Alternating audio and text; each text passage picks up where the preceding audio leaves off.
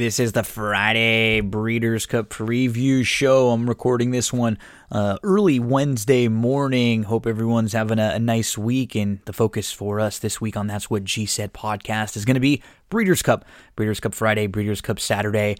Tons of interviews lined up for you. I'll go through the Friday undercard races 1 through 5 myself. I'll kind of speed through them. Then we will have an interview with Bree Mott from Stable Duel, Director of Marketing there.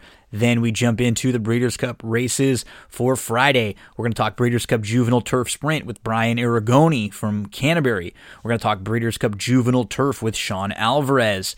We're going to talk Breeders' Cup Juvenile Fillies with Ryan Dickey. We're going to talk Breeders' Cup Juvenile Fillies Turf with Andy Villanueva and the Breeders' Cup Juvenile with Barry Spears. We'll even give you a recap of Episode 1, Season 2 of The Mandalorian on Disney+. We'll talk about what happened, and we will be going through spoilers and everything. So if you haven't watched The Mandalorian yet, make sure you want to mute the very end. I'll save that part for the very end, The Mandalorian recap. Lots to get into, and we'll jump right into the Friday undercard. Before we do, gotta talk about OldSmokeClothing.com and that promo code GINO, which gets you free shipping on your order. Holiday season coming up. Some of your friends out there, family members, loved ones, heck, maybe you just want to get yourself a little gift to put under the tree come holiday time. OldSmokeClothing.com, horse racing t-shirts, hats, hoodies, zip-ups, all sorts of different horse racing memorabilia. You can get custom designs. You can join the clubhouse there. We're actually going to have an interview coming up with one of the co-founders of Old Smoke on tomorrow's show. Really looking forward to that. You can hear a lot more about this company and why, if you're a horse racing fan, you really should be checking out OldSmokeClothing.com. That promo code GINO gets you free shipping on your order. So let's talk Friday undercard on the Breeders' Cup Friday at Keeneland card. So we're going to get into race number 1 right away. And you can play an early pick 5 in the opener there. A couple horses that I'll be looking to use in the exotics. One more time, we are talking Friday Keeneland Breeders' Cup undercard, November the 6th, race number 1. This is the Nyquist. I think the 4-up striker at anything over 3-1 makes a lot of sense in here. I do think he will get bet down, and so if you're playing some sort of early pick 5s, I'm okay with singling him or maybe just using a couple in here. In his most recent start, where he took a shot against a Grade 1 company in the Breeders' Futurity, he broke on top on the inside. He actually had the lead early and was just going 1 1/16. He got pressed by the eventual winner that day, Essential Quality, who's going to be a major player in the Breeders' Cup Juvenile. His race is better than it looks on paper. He was still second early in the stretch before fading, and now you get that great turn back in distance from 1 1/16 to 6.5 furlongs here. I think that'll have him stalking a little off the pace. It looks like Quick Tempo will be forwardly paced. That one's pretty quick. The 9 to the outside. Also, Safa's Day has some speed. I'd imagine those two will be showing the way. Roderick is also very quick. Even Sir Wellington and Upstriker may not be as quick as them, and turning back from a 1 1/16 race, I'm hoping he's sitting just off the pace. The one highly motivated, I think makes a lot of sense in here too. I'd prefer him a lot more if he were drawn towards the outside, but he was able to tuck in 3rd, 4th in the 2-path. He was in between horses when he broke his maiden. He was 3 off. He got shuffled to the inside. He waited. He split horses late, and he pulled away. And that might be a type of trip that he gets here today. So, highly motivated will be on my tickets in the early pick 5, but I'll have Upstriker on top to get things started. 3 horses I'll be looking to include in some of the exotics in race number 2. The 4, Thinking. In her debut, she tried the turf, and she was behind a horse named Royal Approval who came out of that race to win, and we'll see running in the Breeders' Cup. Thinking then raced on October the 17th, going 7 furlongs on the dirt at Keeneland, and she had a good start. She took back off the leading group. She sat 4th, about 3 deep. She was a couple lengths off, and she was always traveling really well. I liked that she showed speed. She was able to take back, kind of push button. She won at 7 furlongs. She's one of a few horses in here that prove she can pass horses. It looks like Lady Edith has some speed. Off We Go has some speed. Rock's Princess has some speed. Mona Stella, not quite as quick. Joy's Rocket has some speed. Novel Squall has some speed. The 10 Music City Star has some speed. Kayla's Turn has some speed. I mean, there could be a lot of combinations of horses going to the lead in here. California Lily, another one. I'm looking for the horses who I've seen pass others, and that can come from off the pace. So I'll start with the 4 Thinking. I will also go to the 9 The Grass is Blue, whose debut race was at Monmouth, was against Maiden Claimers, and then came back in the Chad Brown barn. Settled towards the back, was last after the first quarter, about 8 lengths off, and moved inside and angled around with a big, wide sweeping move and just ran right on by. It was very impressive for the Grass is Blue. Far-sighted, had a brutal start from out wide, was parked 4 wide for about half mile, then 3 deep, and just destroyed a group without really being asked after being parked wide. That was the 11 Far-sighted. So I'll use 4, 11, and 9 in race number 2. Those will be the 3 in exotics. And then in race number 3, no strong opinion at all. This is just a spread out race for me. There are a lot of horses in here I actually think should run well on the grass that haven't been on it a lot, or I like them on the grass. Enforceable, No Wood, Tyshawn. This is just a total spread out race. Pixelate, Fancy Liquor, Spanish Kingdom would all be in the mix for me, and probably Fighting CB also. I do think there's a good amount of speed, so I'll use more horses that I think will be kind of sitting or coming from off the pace, but absolute spread out race for me in the 3rd. Really no strong opinion. In the 4th race, it's not even as much that I love the 4 Into Chocolate. I just think she's going to run really well, and I'm not all that high on most of the rest of the field. The 2 Amy's Challenge makes sense. I think she's the quickest. She's drawn down towards the inside. She should be able to get towards the rail, clear the field if she breaks alertly. If not, the horse right next to her, Headland, has enough speed to sort of push her, and that could put Into Chocolate into a really nice spot. So I'll use the 4. We'll use the 2 Amy's Challenge. I'd be okay with singling the 4 Into Chocolate and some pick 5s, but 2-4 here. And then as we move to the 1 5/8 Grade 2 Thoroughbred Aftercare Alliance, the 8 is a horse who I thought about singling, and I might on one ticket. Rise the Guy. He going long like this, he should be able to either get the lead or sit really, really close. And I've always been a fan of him. He's always shown some ability. He's a little bit quirky. They're trying to figure out what he really wants to do best. And he's probably the most logical winner in this spot, and I wouldn't mind singling him because it won't be like an overwhelming favorite. The other couple horses I would look at in here, the 5 Tenfold, and then the 7 Signalman, who's at least heading in the right direction. I don't know if Signalman wants to go this far. Tenfold comes out of some of the better races, and he has shown that he can run and run all day. He's just not very consistent, and I wouldn't want to take too short of a price on him. Those would be the 3 for me in race number 5. The 5, 7, and 8, I'd have it pegged 8, 7, 5. So I'd look at a pick 4, sort of, it would be like 1, 4, 4, 9, 11, or pick 5, starting in race number 1. On Friday, it would be 1, 4 with 4, 9, 11, spread out as many as you can there, then 2, 4, and 5, 7, 8, and I'd be okay singling the 8 in the 5th if you wanted to shorten up there. In the 4th race, I would be fine with, taking a more bold single with Into Chocolate, or even in the opener, I'd be okay with taking a single on Upstriker. We all have different budgets that we can play with, so don't be afraid to single your strong opinions if we kind of lock up on a horse that you like, that I like, and maybe I have a different reason or two than you. Maybe that'll hopefully be where we can connect.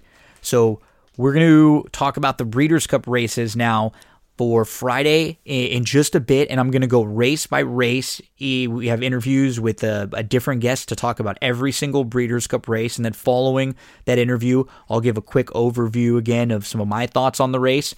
But before we get to that, we are going to have an interview with Bree Mott from Stable Duel. She's going to let us know everything that's going on at Stable Duel and what to expect this week with contests on the schedule, what to look forward to at the end of 2020 and heading into 2021. So we'll be talking with Bree Mott from Stable Duel in just a sec. Middle of Breeders' Cup week as we get set for Friday and Saturday. So it's a huge week in the world of horse racing, and one of the big companies that have been sweeping the nation in horse racing. Actually, I guess more than the nation, right, Bree? Because we're up at Woodbine.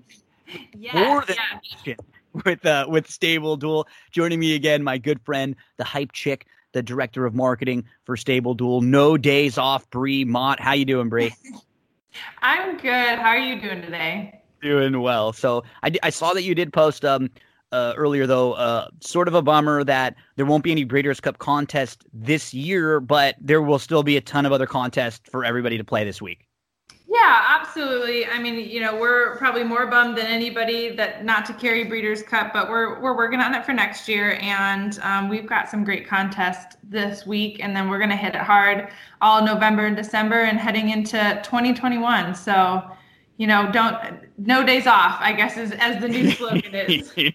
So let's recently, the one thing that I've always loved about Stable Duel and talking with you from the very beginning was you are all looking to grow, to adapt, to cater to whatever the customers and the players want.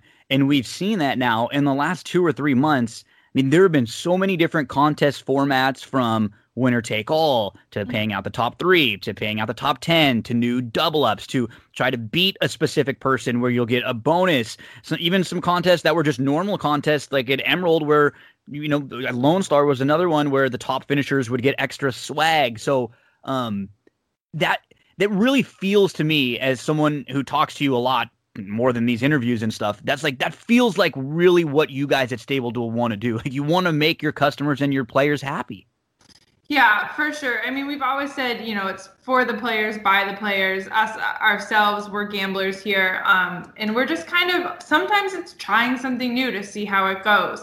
The double ups and the triple ups, I think so far we have gotten some amazing feedback on. Kind of the premise behind it actually comes from the daily fantasy world a little bit. So those are contests that happen a lot in that world. So we decided to try it out, and it's just a way to kind of build your bankroll. So for instance, they usually happen, towards the middle of the week, so that you can double, triple your money and then head into the weekend with more bankroll to play in some of the bigger games.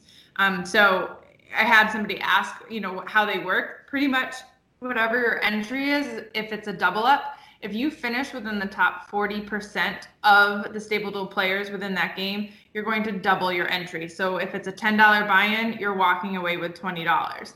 No, it's not a massive win, but that's why a lot of people play multiple stables. So you play 3 stables, and if those 3 finish in the top 40%, you're walking away with an extra $30, which, I mean, really is pretty good odds compared to some of the other things that we've got out there to lose money on. And same with triple up, you're tripling your entry. So we call it a bankroll builder, just a way to double or triple your money. And again, more players walk away with cash in their pockets than some of the other games. Yeah, go ahead. What's great about those is all it does is it unlocks that different strategy in how you have to play the game, because you can play a double up or a triple up game and have a little bit more of a conservative approach. You don't really have to feel like you are going to take a swing on when you're playing in a tournament. Right. If you're trying to play to win, you're going to have to zig when everybody zags once or twice. You're going to have to pick 1 or 2 big bust out long shots, but you can play it a little safer if you're just trying to double or triple up and not necessarily worry about, okay, everyone's going to play this horse, I don't want to play them too. So what's great is that different contests, completely different strategy. Yeah, for sure. And, and we actually received feedback last week. An individual hated the double up and the triple up. And that's why we try to offer this rounded portfolio of different contest concepts, because, I mean, you can't please everybody with one one avenue. So that's why we offer multiple avenues. And we've got the top 10s, which are super fun. So obviously heavier payouts for the top 10 players. And then we have kind of what we call like our standard normal contest, which pays out the top 20%. So there's lots of ways to win within the Stable Duel app. And you know, it really just kind of whatever tickles your fancy. And if you want to play it safe and just double your money, the double ups, the triple ups are kind of a good place for you to go. Enter multiple stables. We've seen one player like enter, I think, 4 of the same stable, which sometimes it pays out for him and sometimes it doesn't. But there's also, I mean, you talk about stable building strategy all the time. Like sometimes you're in between 2 horses and you can't afford both. So create 2 stables where you buy the one in one stable and then buy the other one in the other one. So lots of different options. But yeah, I mean, we're always listening to feedback on social media, through our email, and, you know, we really appreciate it, whether it's love or hate. It drives us to better our product on a daily basis. One thing that I know you've mentioned a couple times is we have this annual leaderboard that we see when we pull the app up right away, and it tells you basically everything you need to know about all of the past contests you've been in, where you finished, everything. You can get all the information there. And you guys have talked a few times about at some point having some sort of a contest with, you know, the top 100 or a certain level of players. So talk a little bit about an idea there and what the annual leaderboard is. Sure. Well, I mean, as you know, we didn't launch this year until July 3rd. So our calendar year, no matter what, is going to be, you know, January 1st to December 31st. So it's starting out July 3rd when we launched, and it will end December 31st. So you have this time period to play as much as you can, and any positive points that you get from a game. So if you have a game that you kind of flunk and you like end up with negative, which it happens, it's happened to many of us, that won't be added to your overall score. You only get the positive points added. But so you see those players that have, you know, 56,000 points on the annual leaderboard. It's because they've played that many games that keeps adding to their overall status and their reward system, which we'll touch on too, to move you up on the annual leaderboard. And so at the end of the year, we're going to pretty much scratch those reward points, and the top 100 players on the Stable Duel annual leaderboard will be invited to play in an exclusive top 10 championship for one big race day. I'm not going to say which race, but we're thinking it's going to be in January, and it's going to be exciting, and it'll be a big dollar to win, and it's only invited to the top 100 players. So you want to get in that group. Yep. I love it. And I think that's what G said is in the low 30s right now. So I gotta continue to move up, but I'm gonna doing well so far. And then I know that there have been really good relationships with a lot of the tracks that you've had moving forward. There are some big ones like Del Mar opening back up now. Last week, there were free roll contests at Del Mar. You mentioned there was a triple up contest. They've been a good partner with you moving forward. I know I'm just kind of looking at the calendar in my head and the wheels are spinning. I know Gulfstream has been a track that there were a lot of Stable Duel contests with, and Gulfstream coming up like around the after Christmas time through March is like one of the best meets of racing ever, every part of the year. Yes, we are super excited for Gulfstream this winter. I mean, that track in itself, I've always loved. It just has this fun Miami. It almost has like a casino type vibe, which if we all follow me on social media, we know I like a good casino. So super excited for Gulfstream. You know, there's just something about that track there. And even if you can't go, you feel like you're there in the Florida sun watching the horses run. And a lot of the good horses are down there because, you know, the New York circuit changes a little bit with Aqueduct being so cold. A lot of the horses head south. And then, we've got Del Mar. We're kind of working on hopefully this just fun initiative with Del Mar, and same with Gulfstream. You know, the tracks have been great thus far, and we just hope to kind of build those relationships because, you know, our players are fans of racing, we're fans of racing, and to give back to the players and build Stable Duel just builds the racing industry in general. So it's super fun. Let's continue on with the rewards. We kind of hit on that a moment ago. So like anything, you're already going to be offering rewards to those players who are in the top 100 by giving them an opportunity to play in this exclusive contest. But it goes much more than that. I see pictures of people with swag all over the place, posting their T-shirts, their hats. their koozies, all sorts of different things. Explain the rewards program to us.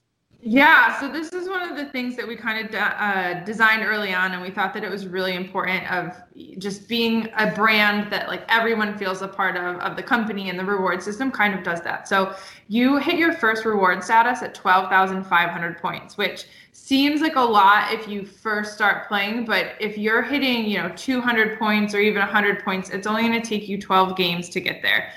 Did I do that math right? We'll see. Maybe. So, you just want to, the more you play, the more you win. That's one of our slogans, and it's so true. Like, you don't have to win a game to move up to get to a reward status. Or to get money. Or to get money exactly. in all the payouts. I mean, like I said, I had gone like a month or two and not won, and it had still made a ton of profit. Very rarely was I depositing second, thirds, fourth, fifths, finishing well. Like, that's the thing that's nice too, is that you don't have to always feel like you win. You're going to get rewarded.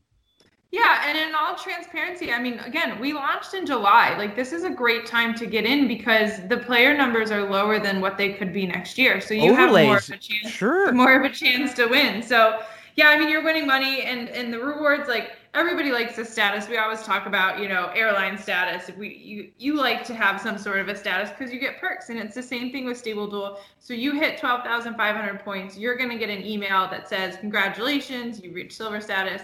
And we're sending you a credit so that you can play a game on our dime, and we're going to send you a Stable Duel t-shirt. And it just goes up from there. The next level gold, you pick from the swag store, you get more of a game credit, and so on and so forth. And we actually have 2 platinum players right now that have been fantastic. And we're working with them because at that level, we're hoping to, host people at racetracks and give tickets. Obviously, in this time period, that's a little bit tougher where most of the tracks are, having no spectators. But again, we love our players. We're here to take care of you, and the game is for you. So we're going to take care of our 2 platinum players, and so on and so forth. So yeah, the more you play, the more you win. Any of those positive points, even if you did not win in your particular game, will be added to your annual status, move you up on the annual leaderboard, and get you free perks. Love it. And I gotta mention one of the real popular sellers of the shirts that you have, which are funny, they're great, is the Degenerate shirt. People love this one. I get asked about it all the time, all over the place. Tell us a little bit about some of the swag and what we can shop there for Stable Duel. Sure. Well, we ourselves sit here and joke every single day in the office. Like, I have a basketball hoop in my office. We've got a shuffleboard table downstairs. Like, we're just laid back. We love the sport, and we love the fun side of it. We don't, want to be stuffing anyways. And so when we kind of thought about carrying t-shirts, like, we just wanted them to be different, funny, like, witty. And so, yeah, the Degenerate's one of them, which you can't really do much more than write Degenerate in massive, bold letters. And that's all it is. And it's one of the favorites. I have a couple going out today. And the tees are super comfortable. Like, they're not these, cheap ones that you buy. They're actually ones that you want to wear on a daily basis. But yeah, so we've got that. We've got a Stay in Your Lane, which kind of came out after the Derby, where Maximum Security had a moment. Yep. So that one's good.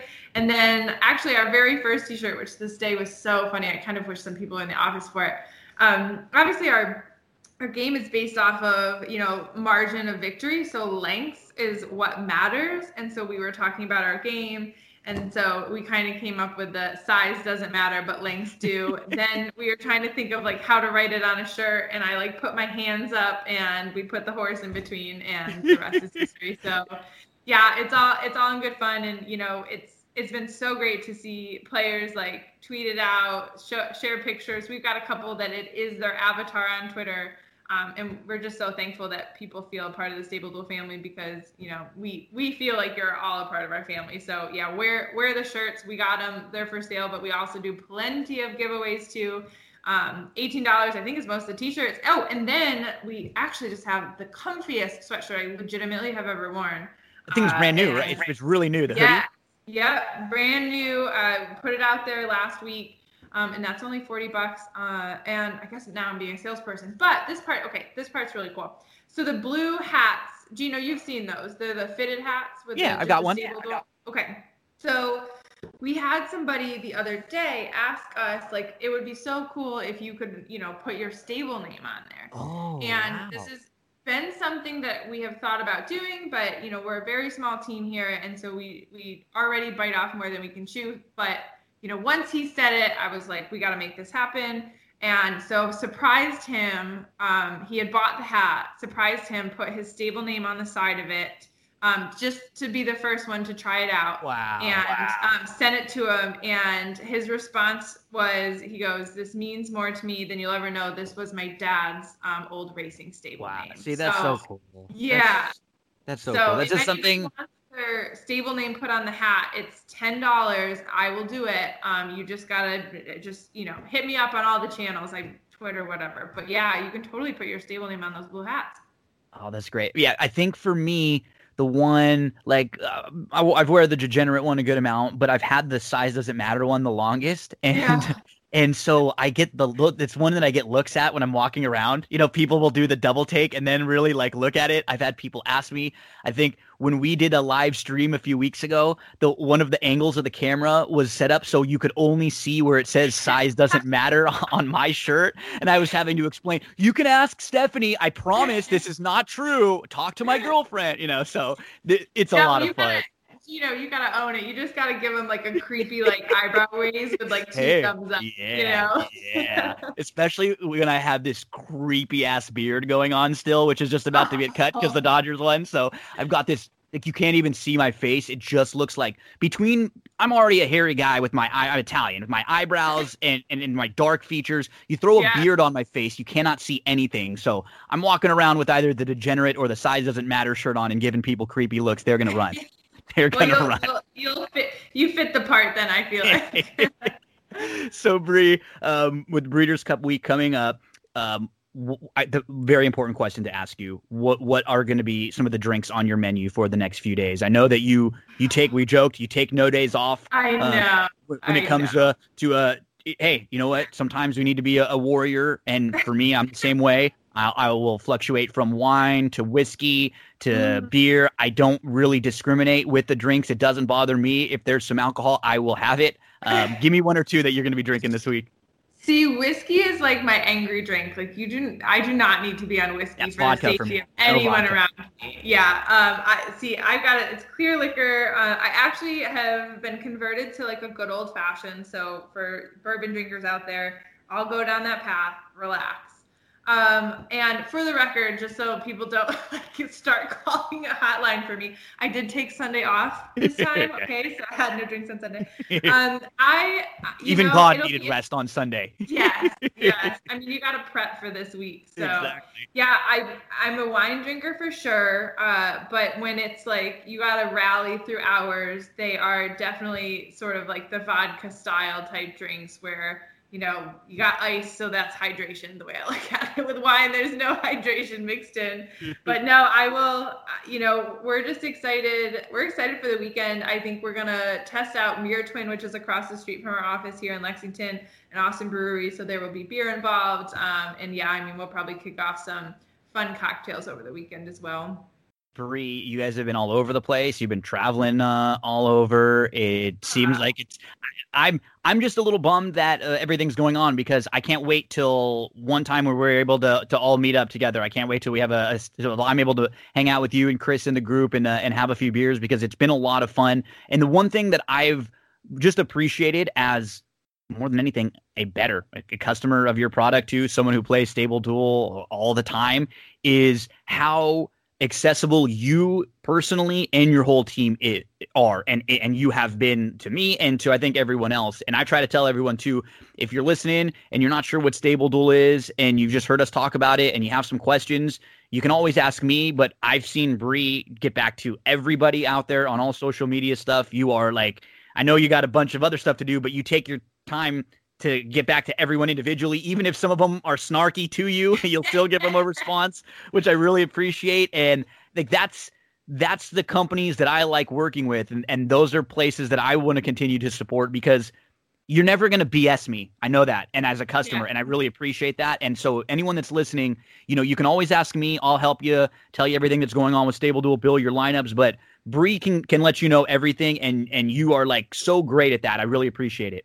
Oh, thanks. Yeah, no, I mean, listen, we love the product. We stand behind it 150%. And we're just like, I know this sounds so cliche, but on a daily basis, we really are working very hard to just make it bigger and better for players. And so part of that is, being responsive. And I mean, we launched, and you remember this, we kind of launched marketing before we ever had a product. So I'm literally on Twitter like, hey, Stable Duel, like, we don't have anything yet, but come hang out with me. And the people that did, like, it just was super fun because we were talking about, what horses we were going to pick, what tracks we were looking at. It just kind of started to build this community that we had hoped to build, but we could have never imagined for it to grow as quickly into what it is now. But yeah, I mean, I take it very seriously to answer any questions, to be there if you have any issues. Like, I want you to enjoy the product. All of our team wants you to enjoy the product. So we just make it a point to be there and to help with anything that needs. And yeah, I mean, if there are snarky comments, like, snarky is the best side of me. So you're going to get it back. It's cool. Yeah, just be expecting it. If you give it out, you're going to get it back for sure. And I mean, with a company that's really as small, just as far as not many people that are, doing all the stuff behind the scenes, the amount of response and how quickly you are able to get back to everybody with all the different, all the different things that you guys are dealing with is super impressive. Because I mean, there are huge companies that are terrible with customer service. And that is, to me, no matter what, that is the complete opposite that I've experienced from day one with all of you. And that's why I'm very happy. Makes it easy for me to promote Stable Duel. I don't have to lie about anything. I don't have to tell people that are listening to my show one thing and it's the other way. It's literally what I say is what happens, because that's how honest you guys have been from day one. And I just look forward to moving forward this week. We're going to have a contest. Again, like, let's talk a little bit about this week. You mentioned, we mentioned Del Mar. So what are I think I saw just like an hour or two ago, usually on Monday, if you follow on social media, Stable Duel will tweet out or post on Facebook the schedule for the week to come. So this show will probably come out Wednesday. Let's roll through like what comes out Wednesday through the rest of the week. Yeah, so Wednesday we've got Parks. We're doing a triple up there. So it's a $10 buy-in. So you can walk away with $30 in your pocket for any entry as long as you finish, again, on the top 40% of the leaderboard there. But as we talked about changing up some games, we're actually giving a $100 bonus to the first place. So in that one, You're tripling up. But if you win the game, you're also walking away with $100. So that's cool. Pretty cool.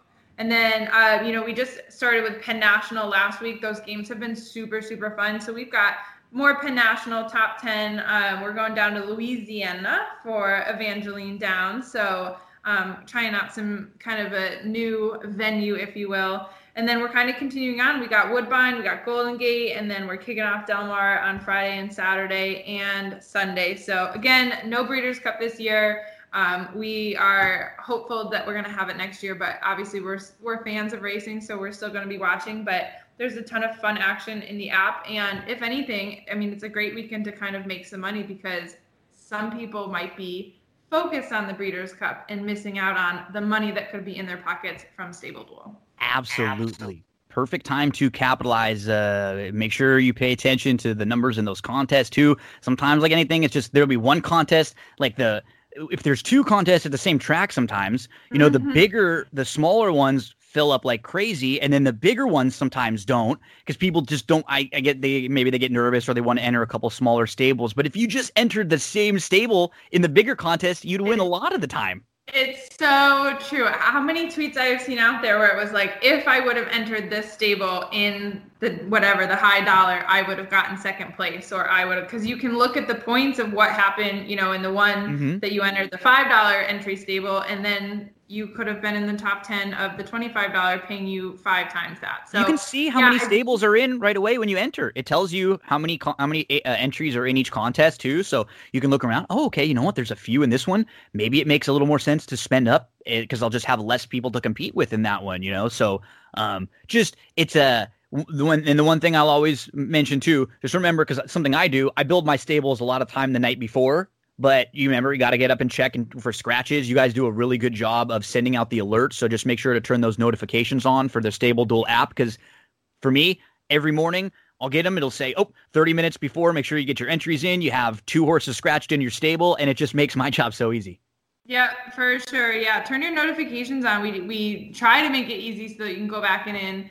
And I mean, if you want it to be, it's a set it and forget it and then walk back afterwards and see what you did. But honestly, it's so fun to me to sit there and like upload after every single race and see where you're moving up and down the leaderboard. So yeah, it's going to be a good week.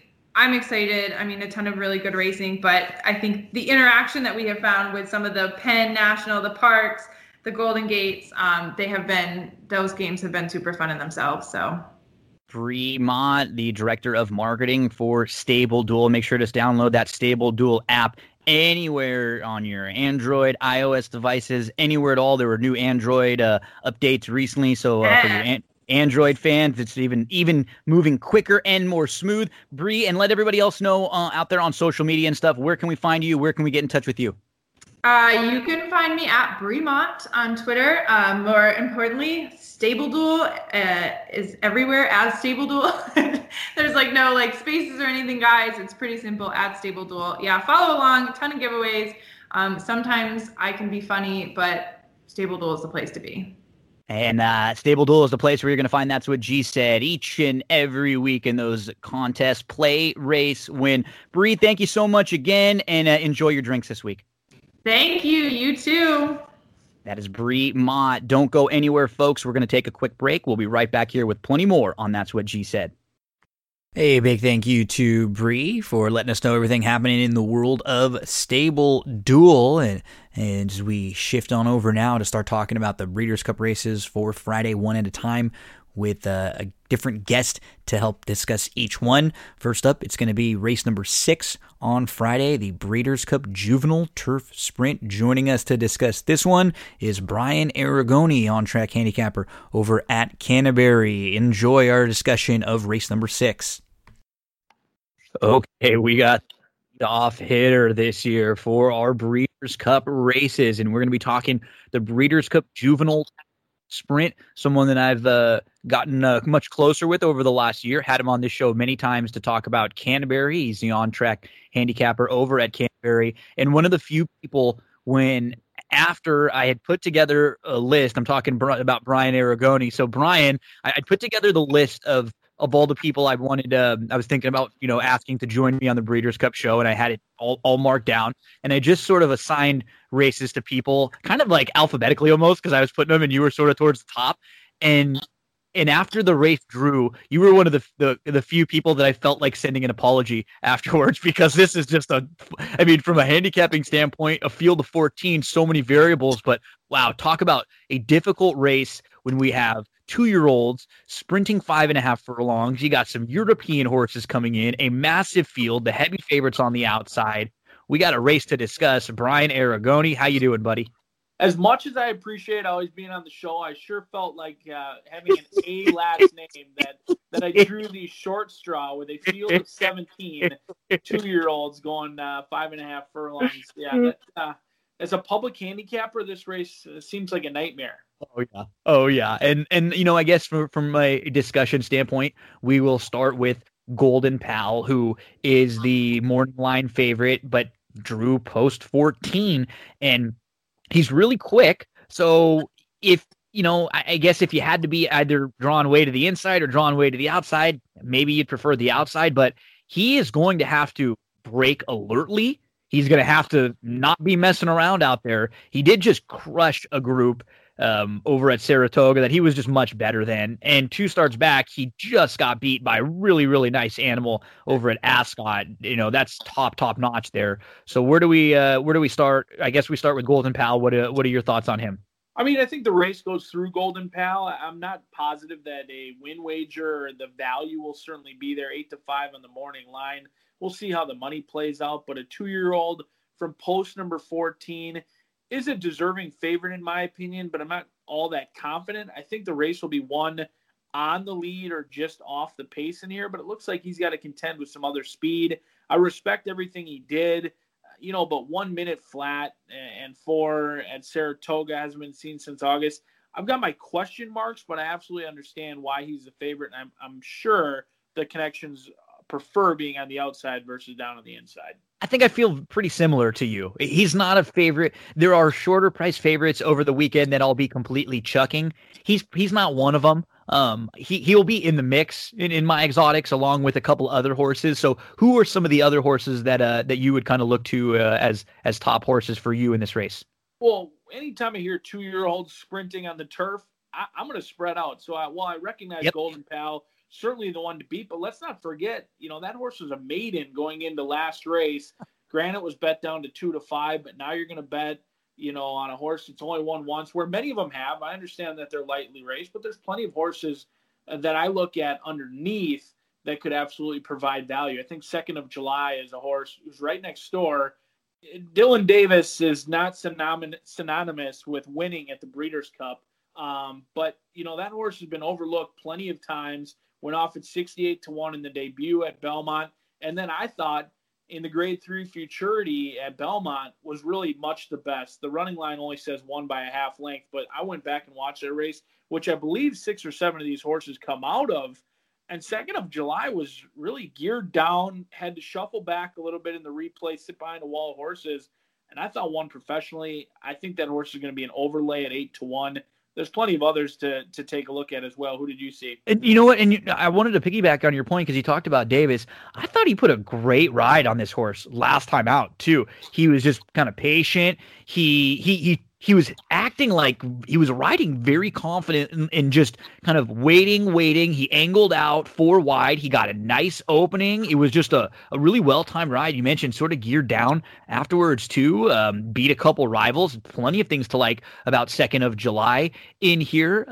One horse that I think is one that I'll be using also in some of my exotics is probably a horse that came out of the same race that was right behind him in After 5, who I also think ran pretty well. So I like that race in particular. Those two will be on some of my my exotics. Like what do we do with a horse like Cow?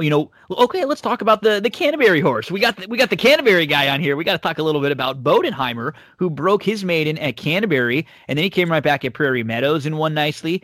And last time out, he wired a stakes field at Keeneland. He's loaded with talent, very quick, tons of ability.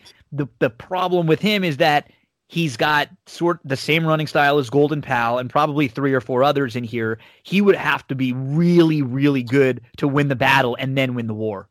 Yeah, and I will say this, being a Canterbury horse, what a special thing it is for Valerie Lund to get another horse to the Breeders' Cup. You do note this, a 2-year-old who was bred in Washington by Attaboy Roy. The sire was trained by Valerie Lund. That was her horse that she brought to the Breeders' Cup in the past, and Attaboy Roy means a ton to her. He's also the sire of one of Minnesota's finest, and nationally they may not know the name, but Mr. Jägermeister.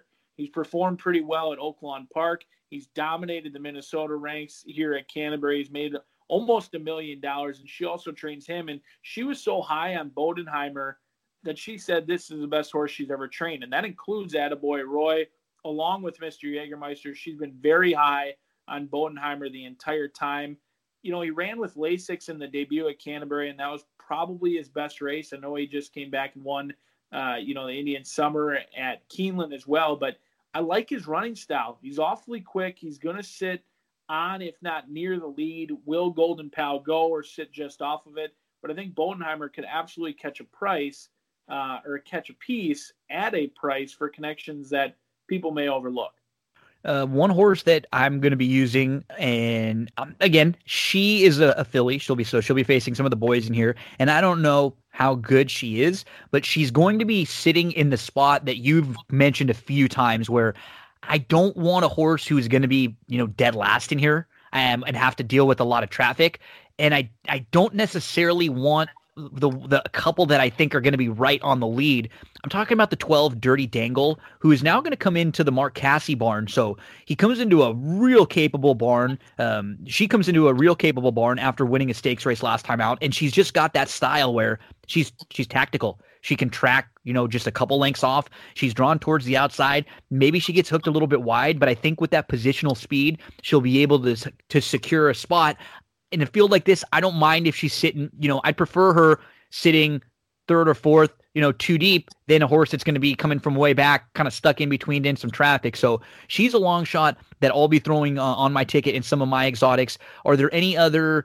We got 4 big prices down towards the inside. I couldn't really get too excited about any of them. I had some question marks about Cowan. Any others in here for as far as your exotics are concerned that you would be looking to use? Well, I've got a couple more horses to talk about, but please, absolutely. Dirty Dangle, I'm glad you brought up Dirty Dangle because I went back and watched a replay from September 19th, and I was very impressed with 20-1 morning line. One relatively push button, and if you watch the replay as well, sitting at the top of the stretch, you were wondering where she was going to go. I mean, I was like, how does she win this race and win it going away by open lengths? Because she was behind a wall of horses. The one thing I don't know, and tell me if this does concern you, will be running without Lasix for the Breeders' Cup and is one of the only horses that has been on Lasix the first 2 starts. Well, it's something to mention, right? Because being in Canada, versus being in the U.S., we've seen a lot of the tracks with the 2-year-olds now. So that's a point to mention.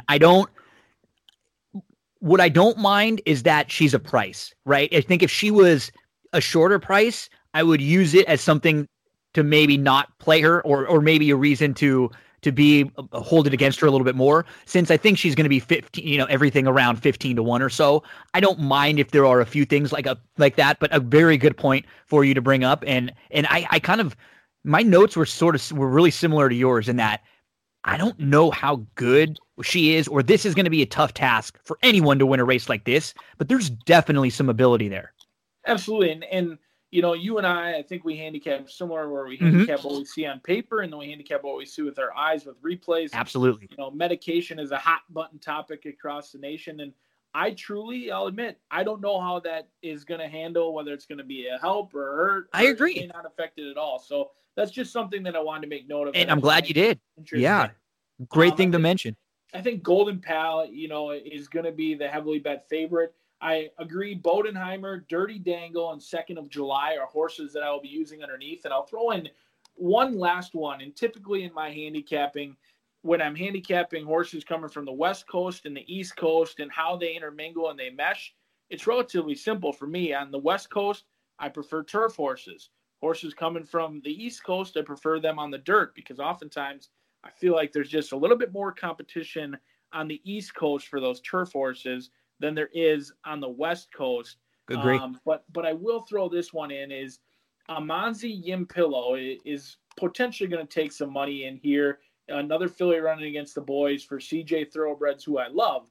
But that was not the horse I wanted to bring up. I thought Windy City Red for Jonathan Wong was much more impressive at a big price than Amanzi Yimpillo, or however you want to say the name. But Windy City Red was only trying the turf for the first time, is not really bred to handle the turf at all. Valdivia can really give you a good ride. If there is a horse coming from the West Coast out at Santa Anita, I'm going to be throwing Windy City Red underneath. Will not use the winner out of the Speakeasy last time out. I think Windy City Red at a price could be a horse to use underneath. I'm not saying on top by any means, but in your trifectas, superfectas, showed speed in the debut at Golden Gate, and then really had a disastrous trip at Santa Anita, and I thought deserved much better.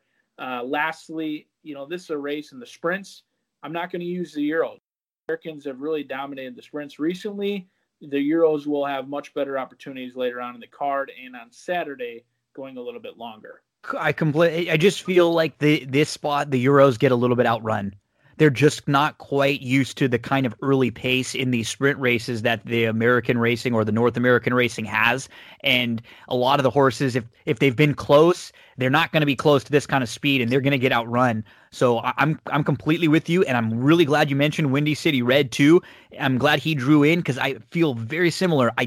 I'll probably throw him into, 1 or 2 pick 5 tickets that I play, just because if he won, I would feel upset that I didn't have him, because he's a little, I don't want to say cheap, but he doesn't feel like he's as classy as some of the other horses in this race. He is a really nice animal, and I thought he was the best in that race. A slightly better trip wins. I'm glad you mentioned it. He just had a bad trip. He was 3-4 deep, and then he kind of settled. He was outrun a little bit in that second, but then he ran.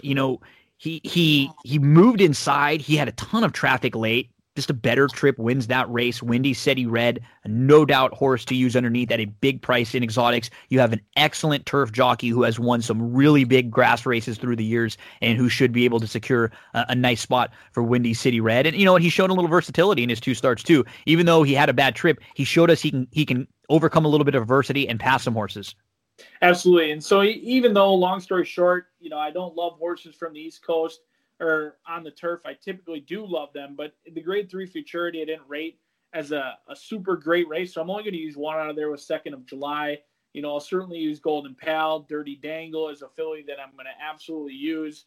Tyler Gaffleone and Mark Cassidy, that's a horse that could win, and everyone was saying, how did I miss it? Bodenheimer in with a shot, the local favorite here in Minnesota. And then, in my opinion, you have to use Windy City Red. You touched on it. He broke from the outside, moved down to the inside, and kind of really had to wait. I thought it was relatively professional in running that race, and then galloped out huge. It was a big gallop. I was way ahead of everyone else after there. I thought deserved a better fate and will absolutely be all of 30-1. So those are the horses that I'm going to use, really 2, 10, and then the outside runners on 12, 13, and 14. And I really don't think, outside of Golden Pal, anyone's really hurt by their post draw because Windy City Red is going to sit back behind anyways. So I'm fine with all the post positions. Yeah, I agree with you. We see this race very similarly in that I think Golden Pal is a use, but beatable in this spot and not one that you'd want to toss because you could see a situation where this horse either sits just off or can clear the field and is just better than this group. But with the other speed signed on, with a lot of these variables, with these young, lightly raced horses who are improving rapidly, I think there are many opportunities in a Breeders' Cup race like this to say, okay, we're okay with Golden Pal and a couple others. There are favorites later on in the card and between Friday and Saturday that I think are vulnerable. I'll try to beat them. This one we'll use along with a couple others. Brian, let everybody out there know Canterbury is finished Jewel-like, and then let us know where we can follow you along on social media. Just working the desk job and trying to find some horses along the way while working from home. But you can find me on Twitter, Mr. B_CBY analyst. I'll be trying to tweet out as much as I can during the Breeders' Cup, and I love it. I try and focus on pick 4s, pick 5s, and a win bet. And I think it's humorous, I'll put it politely, that this 14-horse, 2-year-olds going 5.5 furlongs on the turf kicks off the pick 5. Right? The first Breeders' Cup race we get, the start of the pick 5, where everybody just wants to stay alive and get through to the next race. We're going to have to worry about a huge field with all these X factors. Brian Aragoni, it doesn't matter if it's Canterbury, it doesn't matter if it's Breeders' Cup racing, Belmont Park, where I've seen you have some really nice scores, or on the New York circuit. Hell of a handicapper, very nice guy. Thank you for joining me again, and I look forward to, I'll have to bring you back on a couple more times between now and Canterbury, just talk other races like we did today, because I always love getting your opinion. Absolutely. Best of luck, and certainly appreciate all the work you put in to Breeders' Cup and all the guests you're having on. Man, thank you, and thank you for being so flexible with your time. I know we got young ones now, so it's not always easy to coordinate with the youngins running around. So best to you and yours over there. You guys stay safe, and you have a great week. You as well. Folks, do not go anywhere. We have plenty more for Breeders' Cup Friday. We'll be moving on to race number 7. Hey, big thank you to Brian for talking Breeders' Cup Juvenile Turf Sprint. Not an easy race to discuss and to analyze horse by horse, especially at a full field like that. We said 2-year-olds sprinting on the turf course. For me, the horses that I'm very interested in using, the 12 in here, talked all about a Dirty Dangle. Make sure to include this one in your exotics. The 9 for me, going to be after 5. I will be using Golden Pal. Also, the 13, 2nd of July, and after that one, Cowan and Windy City Red would be the next tier, the deepers and the under horses, depending on how deep you're going in some of the exotics. But for me, the 12 horse, if I can get anything over 10-1, 12-1, I think I would be putting a few bucks a win wager on Dirty Dangle in the first Breeders' Cup race on Friday. We move from race number 6 Friday to race number 7 on Friday, and we will be discussing the Breeders' Cup Juvenile Turf with Sean Alvarez. Enjoy the discussion of race number 7. I had to press record because if I didn't, Sean and I would have been talking for just 2 hours. We were talking baseball. We were going through gambling stories as we get set up to talk about race number 7 on Friday at Keeneland for the Breeders' Cup. We're talking about the Breeders' Cup Juvenile Turf. And they'll be traveling 1 mile, so get those past performances out. November the 6th, joining me again here on That's What G Said, becoming a very frequent guest, good buddy, one that we were saying can't wait till things sort of ease up a little bit and we can go hang out and have a beer at a track again. I know this man is having a good time though. Currently in Las Vegas, handicapper, contest player. You see his written work all over the place. Sean Alvarez, how you doing, buddy? Chino, I'm fantastic. I mean, just like you said, we've been talking for 12 minutes just about absolutely everything that we love, and baseball and horse racing and sports, and just happy to be on here and chatting with you. Like you said, really looking forward to finally getting together and hanging out and watching some horse racing or sports, and in general, just looking forward for this to be over and back to a little bit of a sense of normalcy. Let's make some money this weekend, and you're in the place to make money. You're hanging out over in Vegas right now. Let's talk about race number 7. So a difficult race to discuss, Sean. I mean, honestly, when you look at all of the races on both days, this might be, we hear wide open or great betting race. This really fits that because the morning line favorite in this race is 5-1. Yeah, I mean, when you had messaged me and told me what race to handicap and go over, I felt like there was like a personal vendetta out for me. Felt like you picked the most difficult race of all day. It's a hard one, man. Like you said, we have got the 6, and I'm not even going to try and pronounce the name. That's the other thing is I feel like every time you have me on the show, I want to talk about a horse that I can't even pronounce. So. Okay, I had a little bit of a cutout there. It was my fault. Sean, I've only done, like thousands of hours of these recordings. Sometimes when you lean over into the microphone and pull the cord out, that would be better to not do when you're doing an interview. Slight technical difficulty. Yeah. Slight. Yeah, but host blame. Yeah, host blame. We're in the middle of early talking about the 7th race Breeders' Cup Juvenile Turf, and we were talking about Mustabeek as just kind of a starting point, but so many ways to go with all of these European horses that are very live. And I mean, you can make cases up and down the field. I'm interested in who are some of the horses you kind of start with.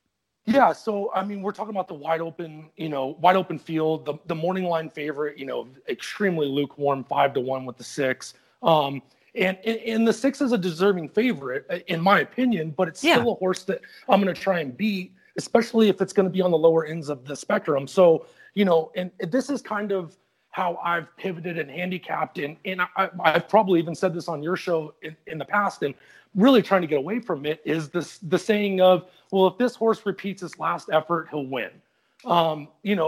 That might have been a little bit more accurate and true back in the day when horses were running, a week away, spaced out, where, right. If a horse came back in 30 days, it was considered a layoff. That's just the normal time now. So we're talking about a living animal being trained by a human being, being handled by human beings, being ridden by a human being, 30 days apart. So, and now for the Breeders' Cup, we're talking about horses being shipped from overseas, running with Lasix for the first time, running on a course that's completely different that they've never been to. So trying to handicap and figure out, well, if this horse runs to the last, effort, it will win.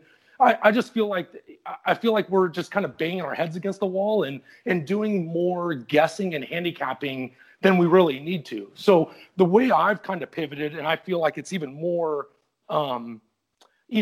important in a race like this with 2-year-olds, with horses coming over from overseas, running on a turf course that's different. We look up and down the past performances on the European shippers, and you see soft, you see good, you see heavy. You're not going to get any of that over here.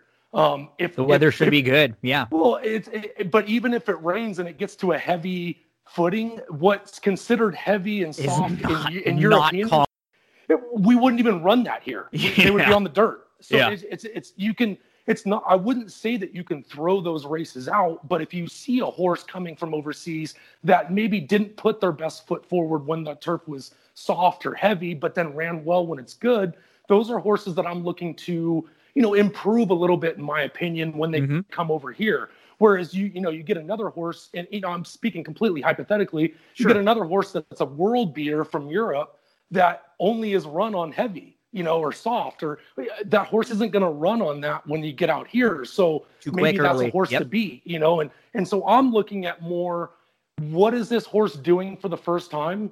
And do I think that horse is going to improve or go backwards? And so, when we're, again, circling back to the race, when we're talking about 2-year-olds who have raced 2, 3, 4 times, again, doing things completely different this weekend, are they going to improve or are they going to go backwards? So, going back to the 6 at 5-1, we've got the two wins.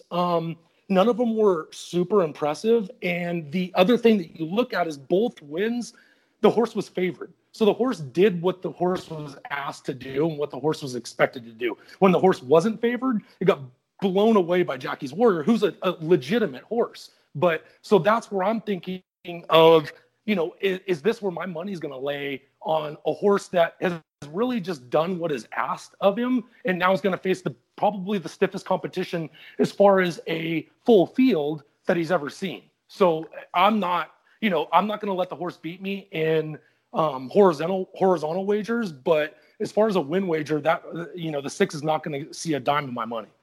When we talk about some of the European horses that are coming in, who would be some that you look to? I mean, we have Seal Away from the inside. We have New Mandate. We have Cadillac. We have Battleground. You've got Go Atletico and Devil Walla and the Learjet. I mean, there are many to look at, or any of those, a couple of them on your radar? Yeah, I mean, there's definitely a couple of them, and the other thing that I'm looking at, every time that I open the PPs and start with the races, as corny as the saying is, pace makes the race, in my opinion. Yep. This last meet at Saratoga, I'll tell you what, it felt like they were in the jockey room pulling straws on who was going to get the 52-second half-mile lead. Just drove me crazy. It feels like that the last couple of years. It's just felt like that more and more, right? Yeah, it's just like merry-go-round. Oh, go ahead. Gentlemen's racing. I don't even know what we're doing right now. Like my horse is in last, and I thought it was going to be on the lead. So, but we go back, and you get a lot of these same jockeys that are going to be in the same situation. But now you're getting the European jockeys coming in. You're getting the Southern California jockeys coming in. And this is kind of the first time that this has happened since COVID. Even the Kentucky Derby, you had to have that specific quarantine date to come in and ride. So this is the goal. There's no well, I hope this works out. Whatever's being told in the paddock is what's happening. So I'm thinking there's going to be a little bit more pace involved. If your horse has the best chance, that's what that jockey's going to do. He's not waiting for the next race, if that makes sense. So I saw a decent amount of speed in this race. Even some of the Europeans, if you look back at their past performances, while they might not be super fast as far as the quick fractions compared to our American U.S. horses, they're still prominent horses that want to be forwardly placed. Yep. And I'm not looking for a crazy speed ball type figure, but if we're running just a fraction under 24 seconds in the first quarter, and I think Tom Amoss was the one that said it. He said, it doesn't matter how fast Serengeti Empress is going as long as she's not headed. Horses can run fast as long as they're doing it on their own and clear, they relax. Yep. And I just don't see that in this case. I see, the 1, the 5, the 7, the 8, the 11, the 13. I think a lot of these horses are going to be a little bit more forwardly placed. So where I'm kind of looking, kind of focus in my eyes is I really thought the 2 new mandate was interesting. Yep. You get a rider like Frankie Dettori. The guy is an absolute professional. One of those guys that, you always think of, the horse for the course, or, this jockey really does well down the hill. Frankie can ride anywhere. Yep. Anything, he knows anywhere. Pace. He knows how to ride. He's a professional. So I just feel like this horse is going to get into a decent spot. We're rattling off 3 wins in a row, and while 2 of those 3 the horse was favored, 2 starts back the horse was 8-1. You got to win at a mile, which is beautiful. He had trouble. If you go back and watch his race last time out, he hopped at the start. He was in tight. He was steadied back. He was like 4th, 5th. So while he was the favorite, he had to overcome. He wanted to go. He kind of had to settle, and it was a good effort. It was very, very impressive. You mentioned his 4th in a row. He's my top pick in here, Sean. There we go. So The show's over. Sorry, guys. Everybody go home. So and I think as far as like value is concerned, I think anything, like over 8-1 or so feels about right for him. And, in that range, I'm fine with him. If I can get sort of that, I'll probably be making a win wager on him and then using along with some others and exotics. Who would be some of the others to look to? Yeah, I mean, I think we're probably going to hear this on many podcasts and write-ups numerous times this weekend is, I wouldn't dismiss Chad Brown, the 4 public sector at 8-1. You got Irad on, again, absolute professional. Guy can win anywhere. The horse makes sense to me. My issue is it's Chad Brown, it's the Breeders' Cup, it's Keeneland. Are we going to get 8-1? I don't think so.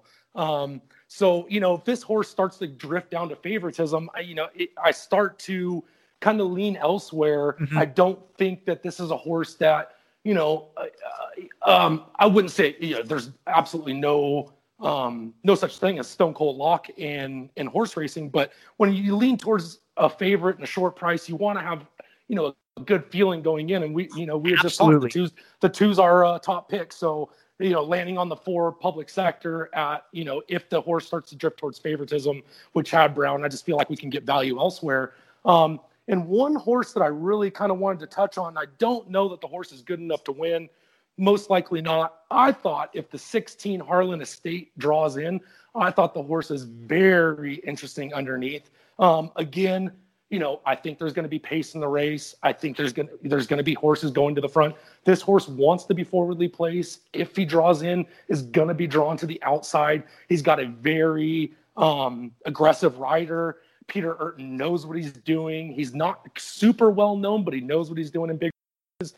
I don't think Juan Hernandez knows what he's doing. He's not going to gun to the front from the 16 hole. So, I'm really looking for this horse to sit in kind of a good spot, get first run on the leaders. I don't think he's good enough to hold off the closers, but, we're sitting at 30-1. And then the horse, if he draws in, for sure. And we see those horses that draw in from the outside and they kind of get ignored.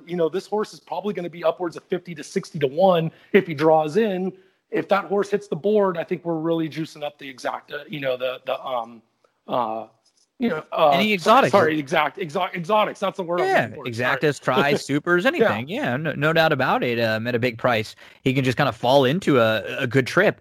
We're talking race number 7 on Friday, the Breeders' Cup Juvenile Turf with Sean Alvarez. Sean and I both are very high on the 2 new mandate in a race that there might be like 6 or 7 horses that are, between 6 and 10-1 in here. You're going to have a bunch of like 5 and just over 5-1 shots. You had mentioned too, and I kind of feel the same way. You would at least think in these bigger fields where you have a lot of horses that are sort of stretching out to, and a lot that you don't really know if want to go, or they've shown some speed going shorter. You just kind of imagine there's going to be a quick contested pace in here. So a lot of our wagers will be built around new mandate. We mentioned some of the other horses that we're high on for or against. Anyone else in here that you'd like to discuss that you might be using or might be against? Anything either way?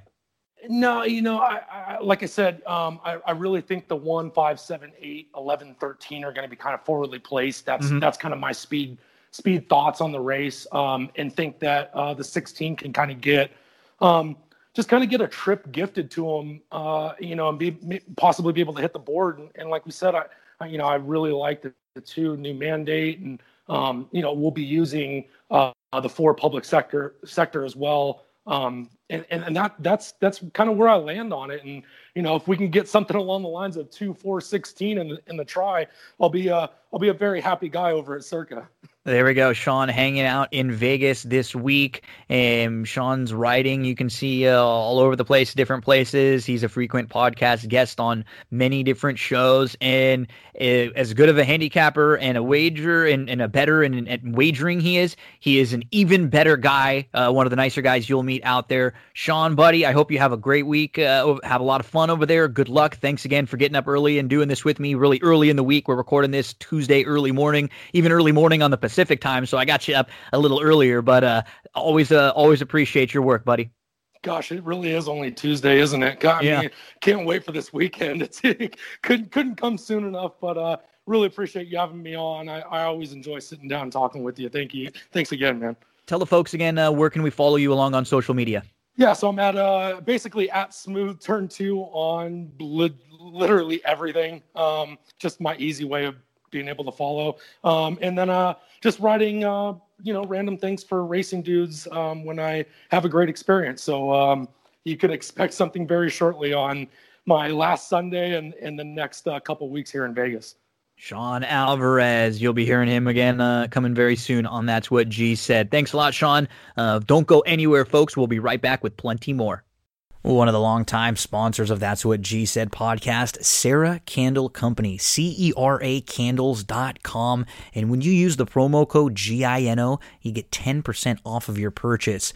The goal of this company was to create a candle 100% natural and clean burning and high quality that everyone can enjoy. They use all natural soy wax, none of those toxins that are found in paraffin wax that's used by a lot of other leading brands. That natural soy wax will actually hold a scent better and burned up to 50% longer than the traditional paraffin wax candles. These are lead-free, cotton wicks, natural scents. You got over 25 different scents available, 3 different sizes, best ingredients, quality packaging, affordable pricing, longer burning. They care about you over at Cera Candles too. They give you instructions and details on how to keep your candle clean, how to ensure the perfect burn. Make sure you do it safely where you're trimming the wick and you're putting out the flame with the top of the candle. CeraCandles.com. Make sure to take a look at Cera Candle Company with the holiday seasons coming up. Great scents to match any type of gift you want to get for your friends, the mood for Thanksgiving, Christmas, or any holidays that you will be celebrating in the coming months. CeraCandles.com. Use that promo code GINO. Sean Alvarez helping us out with the Breeders' Cup Juvenile Turf. And Sean and I felt similar about new mandate. For me, he's worthy of a win wager, anything over 6-1. I just love everything I've seen from this one, who's looking for his 4th in a row. I was extremely impressed with his most recent start, where he had just a ton of trouble, angled widest of all, and really responded. It was visually impressive, and I think he will continue to progress in this spot. That's the number 2 new mandate. I have the 2, the 6 Mustabeek, and the 9 Battleground as my top tier of horses, with the 8 Out of Door filing in right behind them. Cadillac, Gretzky, Go Atletico, a couple other horses that I would also look to depending on how you're playing this race with exotics. But for me, it's new mandate, and along with new mandate, it would be the 6 and the 9 as sort of that top tier with Out of Door right below them. Let's see if we can get new mandate home in race 7, the Breeders' Cup Juvenile Turf. We are now going to head on to the Breeders' Cup Juvenile Fillies. Let's move to race number 8 on Friday at Keeneland. Ryan Dickey will be joining us to talk about the Breeders' Cup Juvenile Fillies.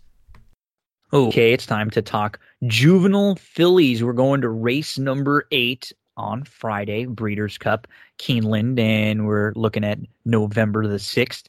Breeders' Cup Juvenile Fillies, these 2-year-old 16th, joining me to discuss this race. Back for fourth, fifth time now. I've had him on a bunch talking racing, handicapper, and writer. Ryan Dickey. Ryan, how's it going, buddy?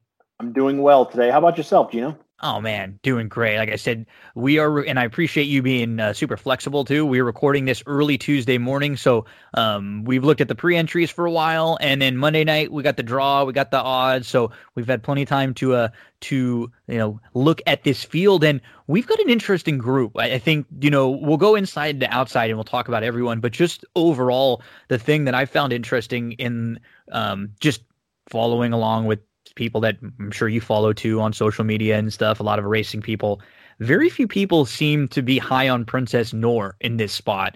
And when you just look at numbers and figures, she is no cinch in this race by any means. She does not tower over this field. They're very plain. There are 4 or 5 horses in here that actually have just better speed figures when you look at them. But you got to remember, she hasn't really been tested. She's absolutely crushed groups in all 3, and this is a Baffert filly. He knows better than anyone how to get horses ready for these big races. So I've thought overall the conversation on her is interesting. Like, hearing the way people have talked, I would expect her to be 5-1 at first click and not 9-5. Sure. I mean, her last race, it was very visually appealing. She looked like she ran very well. She did run okay. The thing that I think is the most telling for that race is not only did she run well, the other horses in that race, the Chandelier, they ran very poor. Yeah. And it made it look like she was just so much better, and she was so much better than them. But, I mean, she didn't. It's a great point. It's a good point that you mentioned. That's something, too. When you beat a group and the others run well and you run well and you beat them, that's one thing. Or if you run well and they all kind of run, but she ran well in a combination with everybody else not running well. And that's why her speed figures are sort of low, and she's really crushed a group. And would she be a surprise in here? No. But for a short price horse, there are definitely some things to knock. Let's start with the inside here. We'll go inside outside since we have a small field. We can really hit on everyone here. The one, Simply Ravishing, I mean, pretty difficult to knock this one, Ryan. She's 3 for 3. She's won on the grass. She's won in a race that was taken off the grass. And then she's run on a straight dirt race last time out when she wired the field in the Alcibiades. And you'd imagine she's going to be forwardly placed in here. She might not be the fastest, but she's quick, and it's really tough to knock what she's done. She's a quality animal. Absolutely. And she has a great backstory. Her dam was basically a rescue. She was purchased for the sum of $500 from Meg Levy at where she's at Blue Water Sales. And when she bought this mare, she was in foal to Revolutionary, and she had a nice little Revolutionary colt. And Meg said, "Hey, you know what? Let's go ahead and breed her back to Laoban." Now, Laoban's had great success. And if you look at some of the sires in this race, you got Laoban, you got Nyquist, Into Mischief, and Uncle Mo, and then even Not This Time. There's a lot of really good pedigrees in this race, a lot of upcoming sires, but Simply Ravishing was the result of the first breeding after she purchased this mare for $500, and she's done nothing wrong. I mean, she won at Keeneland, she won going the same distance, she won Grade 1. She looks great. She won by 6 1/4 lengths last time. I think she's the one to beat in this race. I agree with you 100% about Princess Noor. Maybe she'll do well, but I'm the horse to beat in this race. I agree. I think she's what she's shown has just been simply ravishing. I mean, she's very well named. Send your checks here, folks. Comedy Hour, and that's what G said. Vequist, another. That's so nice is you go through this field and there are quality fillies. She's real quality. She has done, another little wrong. She crushed in the Spinway after just being defeated in her maiden race. So she comes back off of a 4.5 furlong race at Parks, and she wins by 9+ at Saratoga in a Grade 1, comes back in the Frizette. And the difference between her and Day out of the office, both very quality. In the Frizette may have just been the post and sort of the trip, because Vequist was down on the inside and Day at the Office was able to sit a much nicer trip right to the outside. And that sort of made Vequist have to kind of shuffle back a little and then come around and try to go after Day out of the Office, who got the jump in there. So the 2 and the 3, they both come out of the Frizette. They ran 1-2 in that race. We're talking about 2 lightly raced animals, and I mean they both have ability. I would not talk anyone off using either. I'm higher on Day out of the Office. I really loved what I saw from her, and I like that she can sit. I think if the race shapes up with Simply Ravishing trying to go to the lead from the inside, Day out of the Office could sit. I think that Day out of the Office might even be the quickest in here. It wouldn't shock me to see her on the lead, or she's shown she can sit second or third. So I like where she is and sort of where she's drawn compared to the other speeds. What are some of your thoughts on Vequist? And then we can move to Day out of the Office.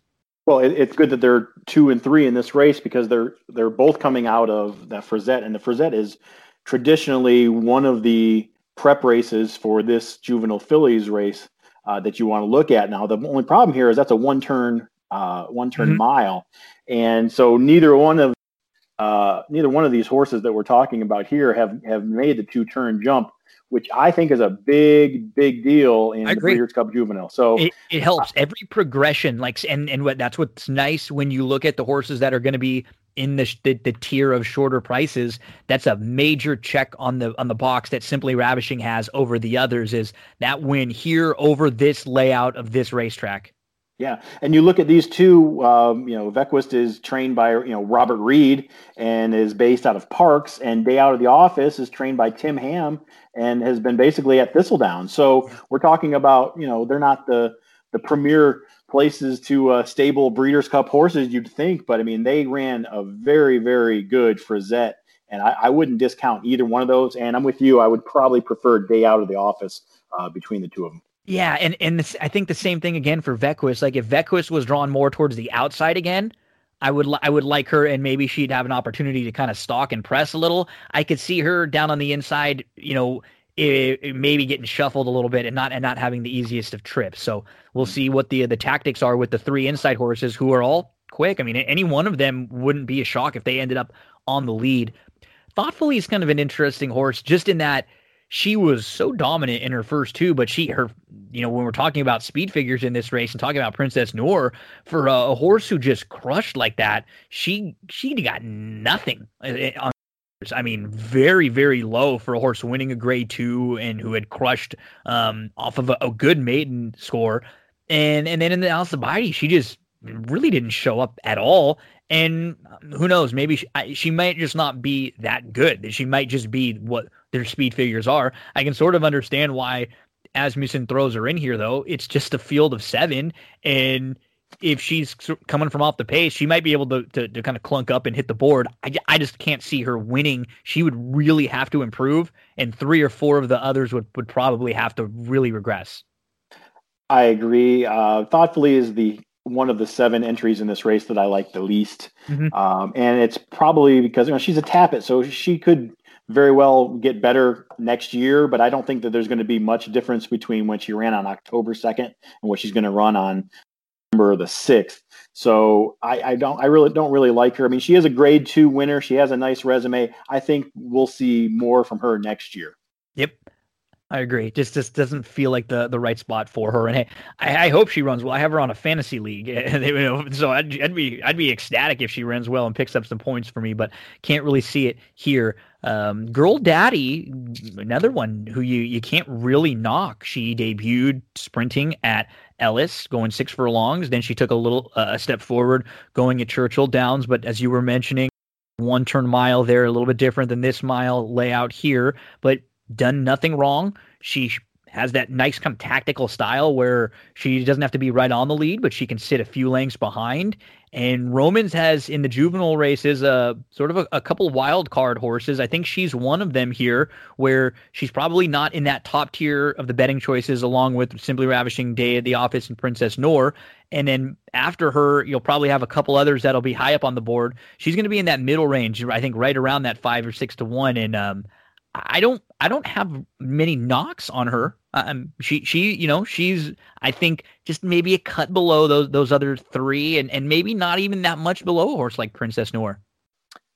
there's a big difference to me between having 2 races under your belt and having 3 races under your belt. It might not seem like a lot, but when you come to the Breeders' Cup juvenile races, I don't really like horses that have only had 2 starts. Foundation. And this is going to be her first time going 2 turns like the rest of, a couple of the other major contenders. I just like them better. She's done nothing wrong. She'll probably have a much better year as a sophomore. As far as the 7 horses in this race, I have her 6th. Yeah. I sort of feel the same with you. She's not. She wouldn't be a shock, but as far as her progression along the way, I like the others that are sort of a step more along the way. Crazy Beautiful of the longer prices, I could absolutely see her hitting the board. I don't know if she's good enough to win. I think that last time out was a race we can probably cross out, just in that her running style, I think, is going to be better, and I would expect to see her kind of taking back and trying to make one late run and pick up the pieces. When Simply Ravishing got away, she was the one who ended up having to try and chase that one, or else Simply Ravishing would have, been 5 or 6 lengths clear. So I think she ended up doing the dirty work.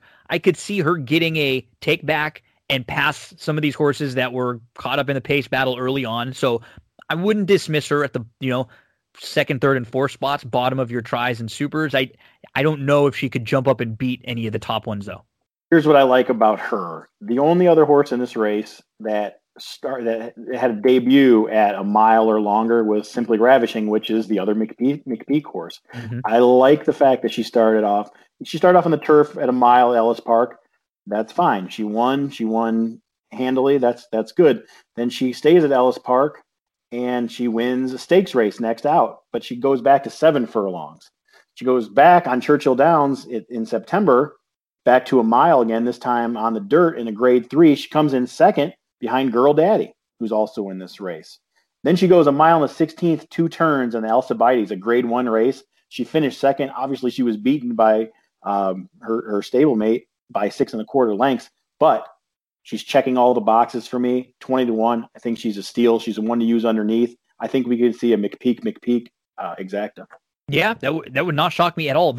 What's nice about his 2 runners is they complement each other very well in here. In that you just feel like Simply Ravishing is going to be moving from the inside. Crazy Beautiful today in this spot, going to have a much better opportunity to just sit 5th, 6th, more mid-pack to the back of the pack and relax early, and then just try to mow them all down late or pass as many as she can. As a price, I like her more than a few others for sure. She would probably be in like a 3rd, 4th spot in this race for me. Crazy Beautiful, big price with an opportunity in a small field to at least hit the board here. And then we got Princess Noor. We talked a little bit about her to start. She's the number 7 in here, your 9-5 morning line favorite. She's 3 for 3. She's undefeated. She's got the progression nicely from 5.5 to 7 to a mile and a 16th. And she's done everything she's asked of her, right? I mean, we're not even talking about races that have been close. She has dusted horses in races where she really hasn't been asked. It's just, so is Simply Ravishing. So has Day Out of the Office. They've kind of done the same thing, and they've done it with better numbers, with better speed figures. Simply Ravishing has the advantage of the 2 turns and the local here, and Day Out of the Office might have an advantage of being a little bit quicker early. So, I mean, I just at the short price in here, I'm with, I think, a lot of the other people in that I prefer the other 2 shorter prices. She could sit a nice trip from the outside in a small field, but if she wins at 2-1 or under, there are plenty of 2-1 shots I can find on any given day, anywhere, Ryan. I'll kind of just, clap my hands and move forward to later on Friday and then on to Saturday, because I just feel like you're better off if the morning lines hold here. I would have a tough time playing her. The only way I think I would be able to throw her into the mix is if she really floated up. Yeah, my big thing against her is, her trainer's been in the news a little while. Yeah. For a couple things. Yeah. And there's plenty of scrutiny here with the Breeders' Cup. Now, he has, obviously, he's all world. He's won all sorts of Breeders' Cup races. He won with Silver Bullet Day in 98 in this race. He ran in 2000 or won in 2007 with Indian Blessing in this race. She's going to be the favorite here, Princess Noor. I don't think she deserves it, and I don't want any part of her whatsoever. I hope she finishes 4th, 5th, 6th, or 7th. That's all I really care about in this race. Yeah, she won't be on a lot of my tickets. Princess Nora, a favorite, willing to play against in here. And for me, I lean a little more to Day Out of the Office, but I completely respect Simply Ravishing. Those will probably be 2 I build a lot of my exotics around. I'll include Crazy Beautiful in some of them, and then underneath I'll probably throw in some Girl Daddy, some Vequis to complete the tries and the supers. But Princess Nora is going to be out of most. I think it sounds like you're feeling the same way. Like I'm fine with just letting her beat me in here if she can, especially in the pick 4s and 5s and those kind of wagers. Yeah, that's pretty much. I mean, we see this race very, very similarly. I would really like to see the McPeak Exacta, but I feel that maybe Simply Ravishing is just a little bit better than number 3 Day Out of the Office, so it might come in 1, 3, 6. I think if I were to bet a straight trifecta, I would go 1, 3, 6 here. Ryan, you've had some work out that I've seen recently with some of my old friends over at Past the Wire. Love John Stetton and the crew over there. Let us know where we can find it. Let us know some of the stuff you've been working on, and where we can catch up with you on social media. Well, all of the juvenile races, so all 5 juvenile races, I'm doing a little write-up. Yesterday I had this one out, so it made it real easy. So I'm glad you chose me to do the juvenile fillies. That made things much easier for me.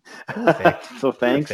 We'll be doing all the other races this week leading up to Friday, and you can find me on Twitter at rdickey249. And by the way, how about those Dodgers and how about those Lakers? Oh man, I gotta say, I'm gonna do a show I think next week with like a bunch of my friends and then just a bunch of fans online where they get to call in for 5 minutes each or so and just kind of share some thoughts and memories, because the Lakers was awesome and in a tough year, right? Everything's been struggling this year. So I think individually, when we can have some of these little victories, like for our sports teams or good days at the track or something, anything to kind of uplift us in a real anxious, year with so much going on, it was great. And I got to share it with my son. What a spoiled little kid, huh? The first sports he ever seen and rooted for in his life. The day he was born, the Lakers played the Suns, and I was watching the game on the phone right there with him and showing him, and we have pictures of me showing him like, okay, here's the Lakers, and for me, the Dodgers have won once in my lifetime, and I was a year and a half old. I had no idea what was going on. So this was even though it was a shortened season and all that, I will say this one for, I think, the Dodger fans in general felt like a lot more than one. It kind of felt like a very good, like lifetime achievement award for the Clayton Kershaw era of the Dodgers, just they finally got over the hump. I'm really happy for him and for them. And as you could see, you opened up a can of worms because I would keep you here and talk for like 2 hours and just ramble. Well, we're not going to do that today. Ryan, dude, not today. You're the man. I appreciate you talking with us, and I'm going to look forward to reading the rest of your write-ups the rest of the week over on Past the Wire. Thank you very much for having me again. I appreciate it. That is Ryan Dickey. You heard where to follow him and get the rest of his thoughts on the juvenile races later this week on PastTheWire.com. Don't go anywhere, folks. We've got another race to discuss right after this. We've known full-service realtor Cindy Carava for quite some time, and she is one of the kindest and most genuine people you will ever meet. That's exactly the type of person you need when you're dealing with real estate. You want someone that's going to be honest with you, that's going to be telling you what's going on, and this is a full-service realtor. She can help you out in many different ways. Cindy Carava, if the name sounds familiar, the wife of former horse racing trainer Jack Carava, who is now an agent for Tyler Bays, who's been a mainstay on the Southern California racing circuit. Cindy can help you out in so many different ways: selling, purchasing, leasing, help you finding vendors like handymen, painters, landscapers, and gardeners that she personally has used. If you need help getting pre-approved for a home loan, she can connect you with the right people and the lenders that she's worked closely with. She covers all parts of the San Gabriel Valley, parts of North San Diego County, Del Mar, Solana Beach, Rancho, Santa Fe. Even if you're just curious to see how much your home is worth, she can do a free market analysis of your home's value. You can find Cindy on Facebook, Instagram, YouTube, reviews about her on Yelp and Zillow, or if you just go to cindycarava.com, you can find all of the contact information there. For all of your real estate needs, cindycarava.com. Okay, we move along. Actually, before we get to the juvenile Phillies turf, just overview on the juvenile Phillies. So for me, it's the 3. It's Day Out of the Office, who I like the most in here. I do respect Simply Ravishing quite a bit. I give Girl Daddy a little more of a shot than Ryan did. I'm just not that high on Princess Noir, not at that price. The 6 Crazy Beautiful as a big long shot, I would not dismiss using in the bottom of your exotics there, hitting the board in the 2, 3, 4 spots. So to me, it just, the 3 is where I would start and single, and then in other spots, I would end up using probably the 3 inside horses. It would be 1, 2, 3, 5, and 6. I'd leave out the 4 and the 7 most likely because I don't want to take a short price on Princess Noir. Thoughtfully, I think, is a little bit up against it. Everyone else in here with a good effort could surprise, but so it would be one ticket or one approach singling Day Out of the Office, and another where we're spreading out a little bit and using combinations of those, but against Princess Noir. Now we head to race number 9 on Friday at Keeneland. We're going to talk Breeders' Cup Juvenile Phillies Turf with Andy Villanueva. Okay, we are on to race Breeders' Cup Friday, so past performances to race 9 for the Breeders' Cup Juvenile Phillies Turf. They're going to be headed a mile out at Keeneland. Joining me to discuss this race, handicapper. You've heard him on this show a couple times. It's been a while because we talked to Sam Houston the last few times, which is going to be coming up soon, Andy. Very excited for that. But today our focus will be Breeders' Cup race number 9. Thanks for joining us. Yeah, it's great to be here and can't wait for Friday and Saturday. Big days of racing. Awesome stuff. So let's get right into it. This is a very, very interesting race and one of the ones that you'd imagine many directions you could go when you've got young horses like this going long on the turf course. Just as far as the wagering is concerned, the top kind of tier of betting choices, it looks like Aunt Pearl, who is 2 for 2, undefeated. She was excellent in the Jessamine, winning the grade 2 there, and she's really, really quick. You've got Plum Ali, who's 3 for 3. She's undefeated. She's got a little more tactical speed. She'll probably be more mid-pack to back of the mid-pack. And then you have Campanelle for Wesley Ward. Those 3 are, the 3 shortest choices on the morning line. Campanelle is a Group 1 winner. She is 3 for 3 and undefeated. She won at Ascot and then over at Deauville. So not a bad top tier to begin with here. And I mean, there are so many ways you can go. There really are. And, to be honest with you, I can make a knock on every single one of those top tier horses. I think with Campanelle, you're having a filly that stretches out, and the only way she knows how to go is to the front. And with Aunt Pearl, that Jessamine, if you go back and look at it, she had an easy lead. But if just the entire card on turf, anything that was on the front end stayed on the front end. It was a merry-go-round type day there on the turf course. And she's just not going to get that easy lead with those stretch outs and all that. I kind of like a lot of the European horses in this field to make runs. And I think I'm definitely against Aunt Pearl. I feel like she's one-dimensional. I'll probably use Campanelle in some spots, maybe just thinking maybe she's just a freak and stretching out. She can even get in front of Aunt Pearl and just run everybody off their feet here.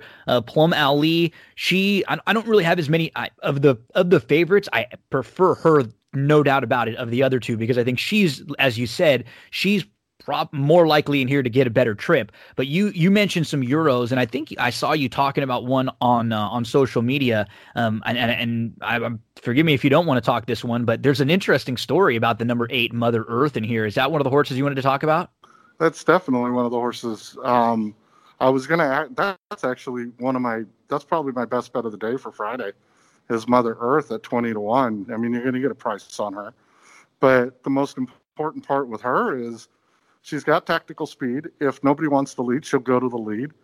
And, as good as Campanelle is in Europe, that one race or two races, those fillies faced probably the two best Euro 2-year-old fillies on turf in Shale and Pretty Gorgeous, and has finished third. And then you also got Odonata, who's also run in that same type of class. So I think a lot of people are going to look at the Americans and go, well, they're pretty head and shoulders, but these two fillies specifically are really going to be tough. Yeah, there were some inclusion. And I kind of, in the longer races, even with younger horses, the sprint races, sometimes I worry about the European horses coming over and keeping up. Any of the longer races at all, it doesn't bother me. And I'm with you. I think Mother Earth is the one. So the story about Mother Earth, in her last race, she was running with another Aidan O'Brien trained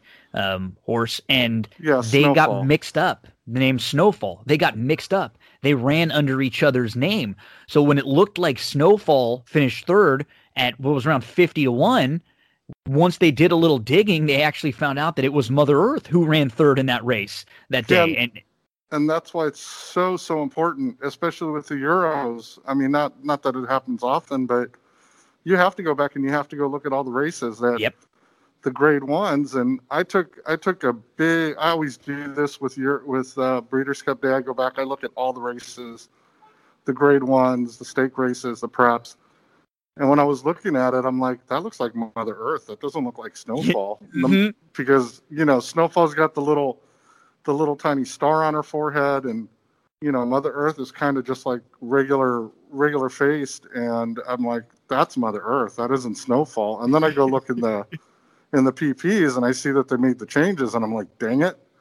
I'm like, oh. You're hoping to get something that nobody else would have seen. Yeah, exactly. Yeah, I think it was reading the story. Aidan O'Brien, who wasn't around, said something similar. Was quoted as saying something similar to you. Like, he saw it and was like, "Oh no!" He knew right away. He wasn't, I guess, the one there handling it, and he was somewhere else handling a different horse. So, interesting story there with Mother Earth. And Pretty Gorgeous. If she were to be running here, I know Shale probably wasn't going to run here because she kind of had a really rough race last time out. But Pretty Gorgeous, man, she's a beast. She's big, she's tall, she's really muscled up, and she looks like a boy. I mean, no offense to the girls, but man, that filly, if she were out here, would be easily 8-5, 7-5 morning line favorite.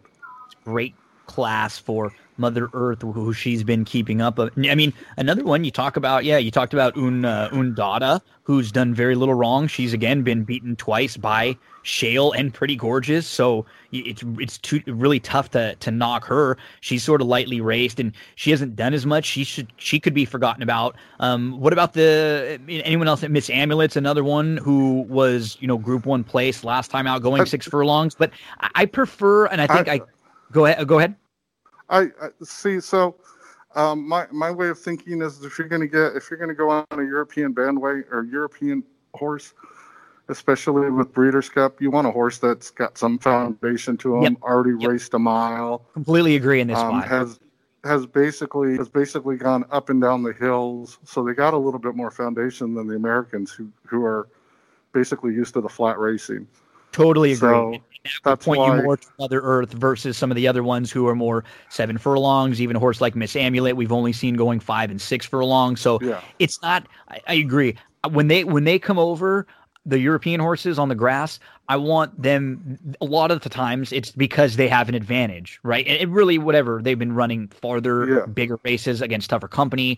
When you come over like this, and you're going to be having to travel and do something for the first time, I'm not as high on you. The positive is it's not going to be like a short price situation for either. Just get some value in it, but I definitely like some others more. Yeah, and I mean that's what makes this game so great. It's everybody has their own opinion, and you make a decision based on what you see and how you handicap. I just don't think that the Americans are at the same pace as the Europeans are. Not to mention, it's been cold at Keeneland. It's not warm. Those Europeans probably already have started growing their winter coats, and that's going to be a positive compared to the fillies that haven't, because there's a lot of those fillies in America that aren't as they're a little bit more slick and a little bit more lean than the European fillies. So we're talking Breeders' Cup Juvenile Fillies turf here with Andy Villanueva. We've gone through most of the field in here. Is there anyone else that we haven't mentioned? And if not, give us some of your kind of final thoughts on the race and maybe how you'll be playing it. I like Plum Ali, but I like her underneath. I'll be playing this fill. I'll be playing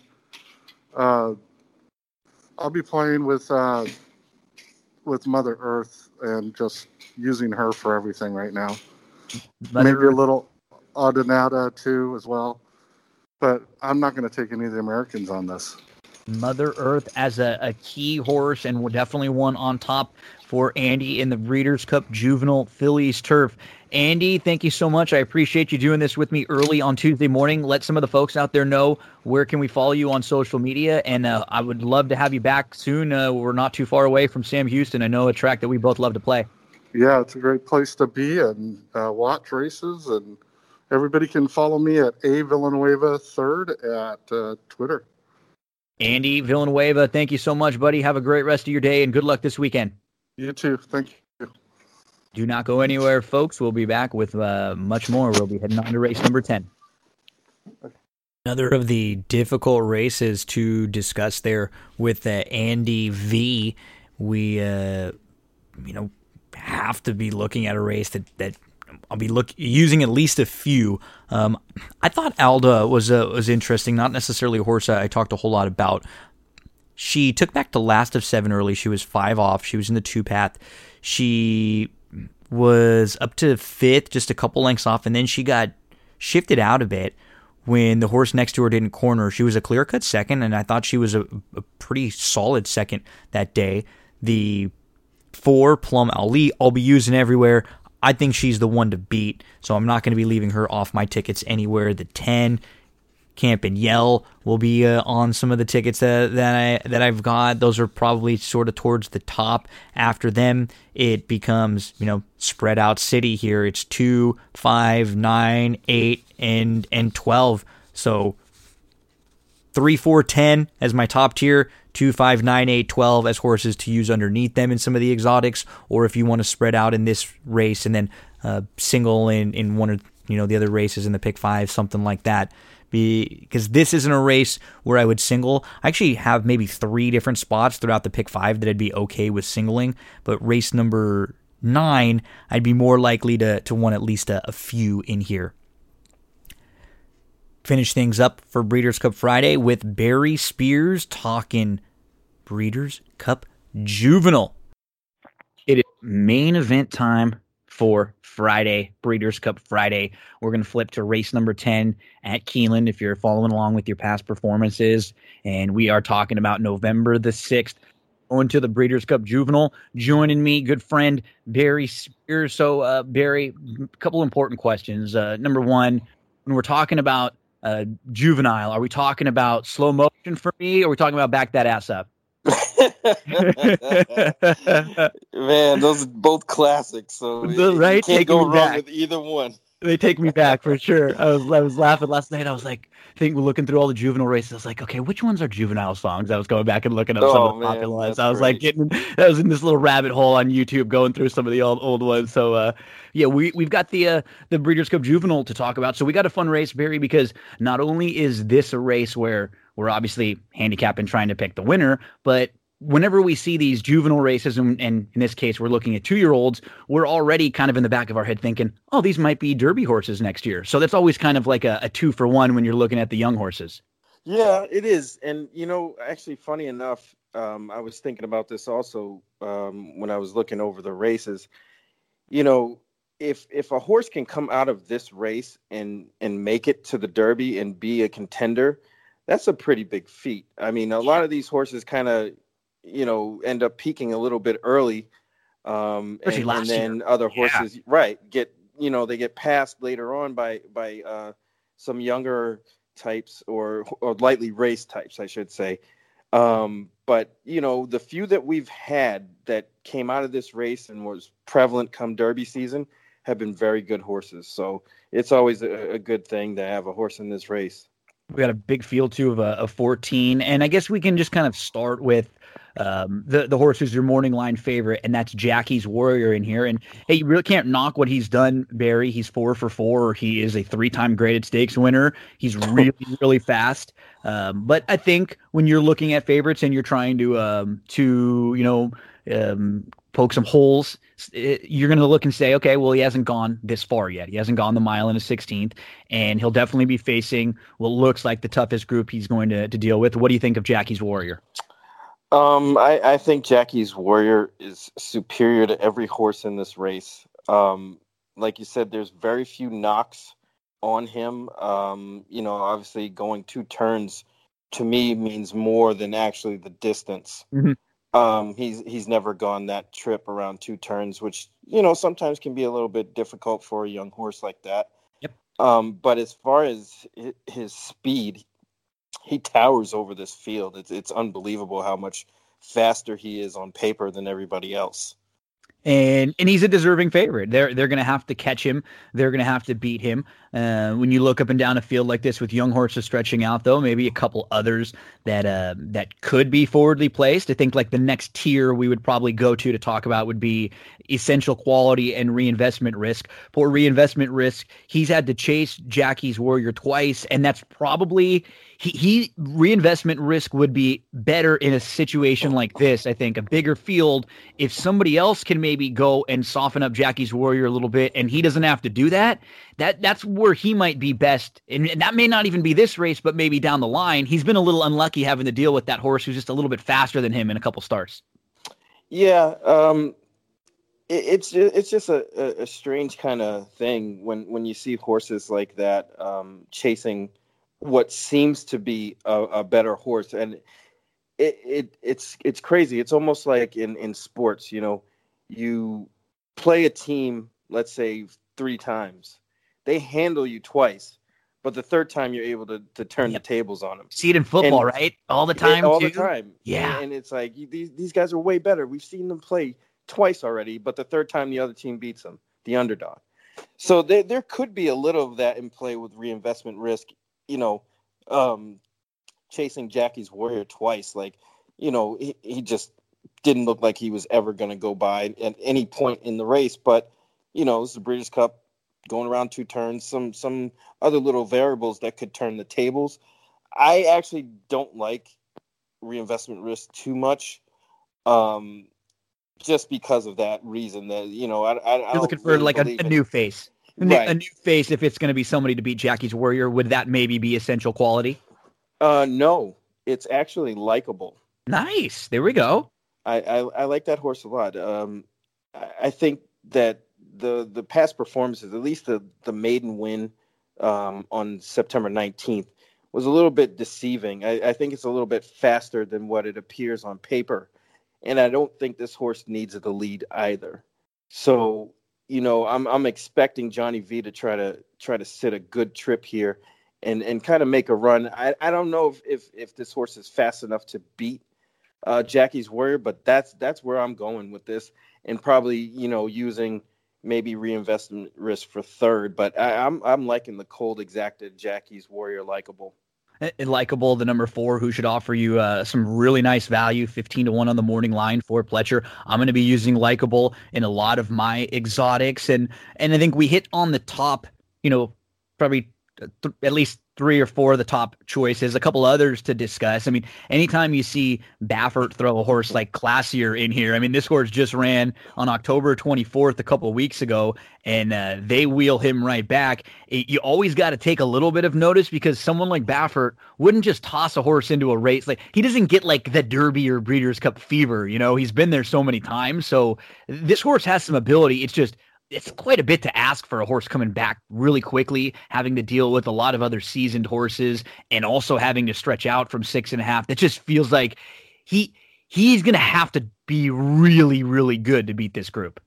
Yeah. And it could be a situation where he could be a freak going 2 turns. It wouldn't surprise me at all. if this horse just steps up and runs a big race. But I'm with you. It's kind of a huge ask. And if he's like 10, if he's around that price of 12 to 1 or so, then that's okay. Then at least the price is built into some of those things that you're going to have to take. He's not like it wouldn't be like you're taking a short price Baffert horse. Right. So I can accept it a little bit as far as using it, but it's still as far as like best chances to win this race, I still have him stacked below a few others. Yeah. Somewhere between 12 to 15 to 1 is probably fair value. But unfortunately, my opinion, I think that the Baffert horse is going to get bet a little bit lower than that. And I can't touch that horse under 10 to 1. I agree. The very bottom. And I would prefer your horse at Likeable at a similar price.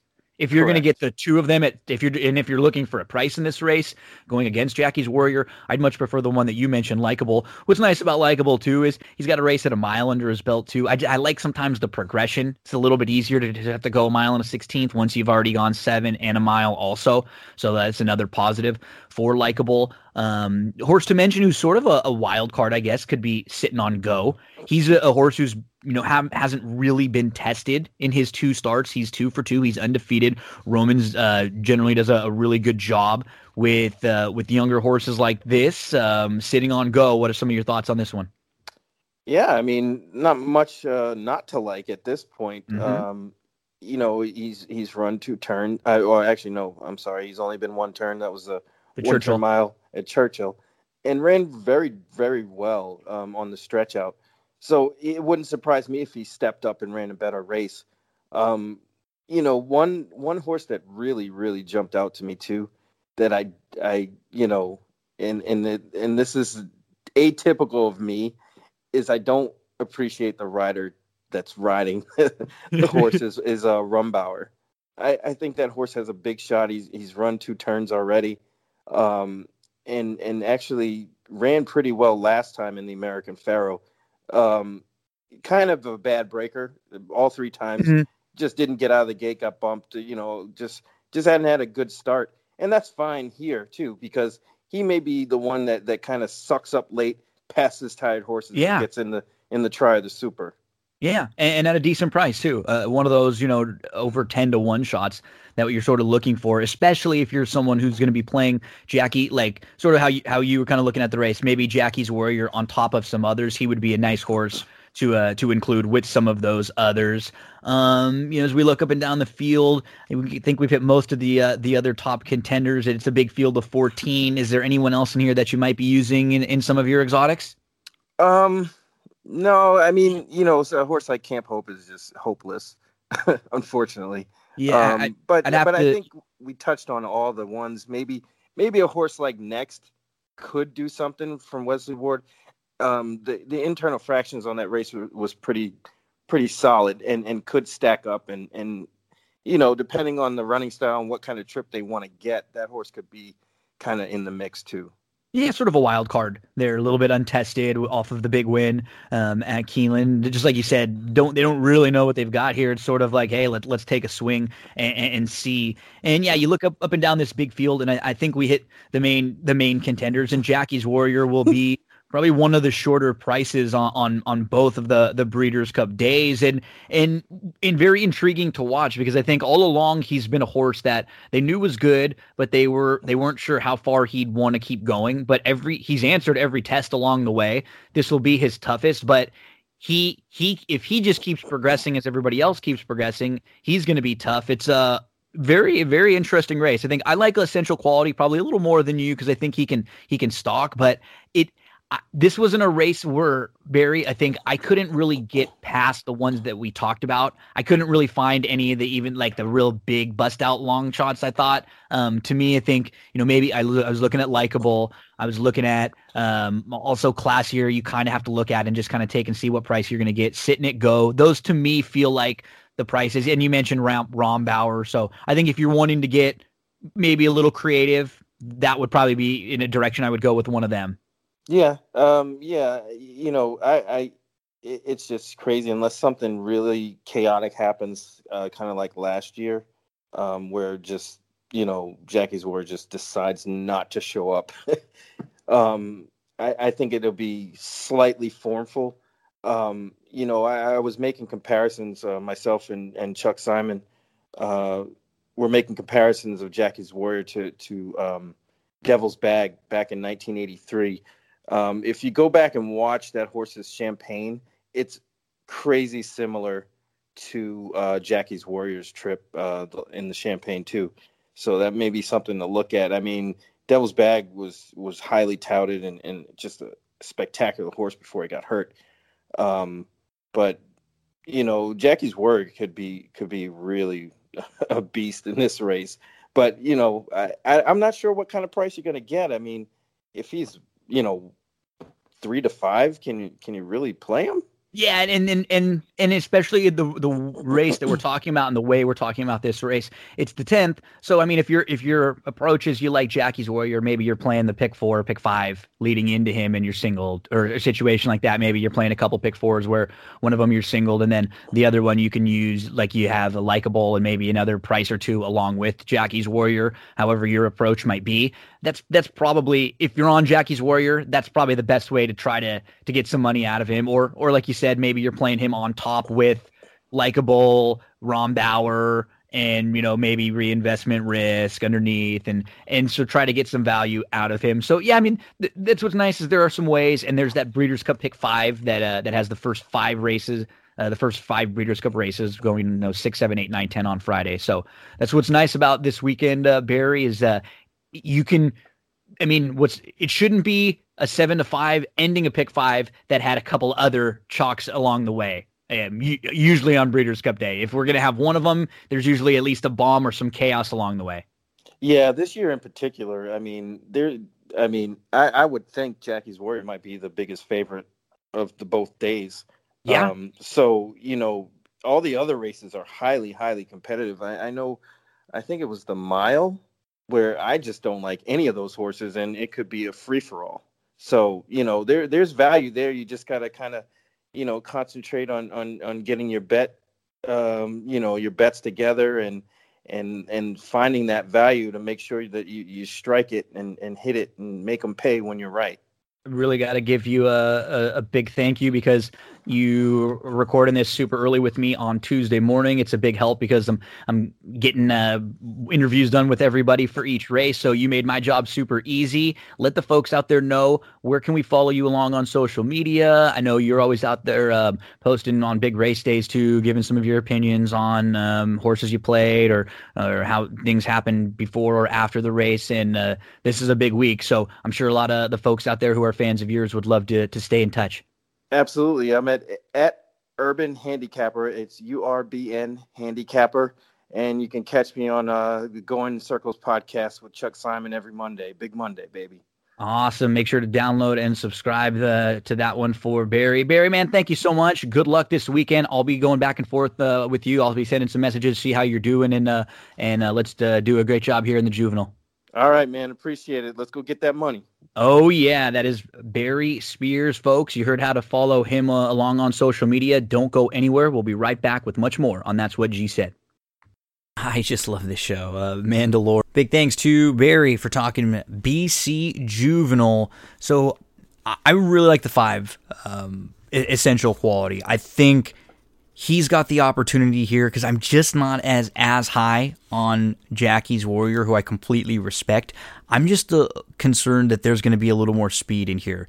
You have horses like Reinvestment Risk, who's going to be stalking, but Likeable is going to be pushing right there. Essential Quality is going to be close. Classier is a real wild card. Dreamer's Disease is not exactly slow. Next is not exactly slow. I think Jackie's Warrior is going to have to work pretty hard. I'm really expecting Calibrate to show a lot more speed too, more like he did in his debut. He's hung way out wide in post 14, so you'd imagine he's going to try to have to send from out there to get closer. I don't think it's going to be quite as easy for Jackie's Warrior, so it's going to be 5 for me all over the place. And then, of course, if you're going to be spreading out and singling in another spot, you're probably going to be using Jackie's Warrior, but I think the 3 reinvestment risk is another one to use. The 4 who Barry and I both likable there, and then the 8 classier, the 9 sitting on go as the other horses who I would include in some of them. It just kind of depends on how you want to include Jackie's Warrior. For me, I prefer Essential Quality. So what that does is if I'm looking at the pick 5 for Breeders' Cup pick 5, there are 3 different horses I'm going to build my tickets around. One of them is in the 7th race, the number 2, New Mandate. The other is in the 8th race, the number 3, Day Out of the Office. And the other's in the 10th race, the number 5, Essential Quality. I think those 3, I will play tickets singling them and then giving me opportunity to spread out in other races and use a couple others there, who you've heard me kind of go through and rank them all so it'd be a spread out race in the 6th, spread out race in the 9th, and then I would, go deeper on some of the other tickets where I don't single a horse. And so those are the 3 for me that I'm building the Breeders' Cup tickets around. 7th race, New Mandate. 8th race, Day Out of the Office. 10th race, Essential Quality. If one of those 3 hits, I'm probably gonna try to set myself up so I should have a lot of opportunity to cash a pick 5 if one of those horses wins. And I'll be looking at their individual prices, in particular New Mandate. Anything around 6-1 or so, I'll make a win wager on that one. Good luck on Friday, Breeders' Cup Friday, and don't forget about the Saturday Breeders' Cup show where we've got the same thing going for you. We're going to preview the undercard races real quick, and then every Breeders' Cup Saturday race discussed with a different guest in depth, and we get even a little more. To be honest, the Friday races are juvenile races, which means they're younger horses, which means we just don't have as much of a sample size on them. We don't have as much to discuss about them. They've run less times. We just know them less. Some of these horses in the Saturday races that have been around for a while, we spent quite a bit of time on some of those races going horse by horse. So hope you'll also tune in to the Saturday Breeders' Cup recap show, a Breeders' Cup preview show where we go through everything for you for Saturday. We close things out with a recap. Spoiler alert, spoiler alert, spoiler alert. We're going to talk about what happened in Mandalorian Season 2, Episode 1. So if you have not seen it, you probably want to turn the pod off now and come back and listen after you have watched. Okay, 1, 2, 3. We're going to start talking about Mandalorian.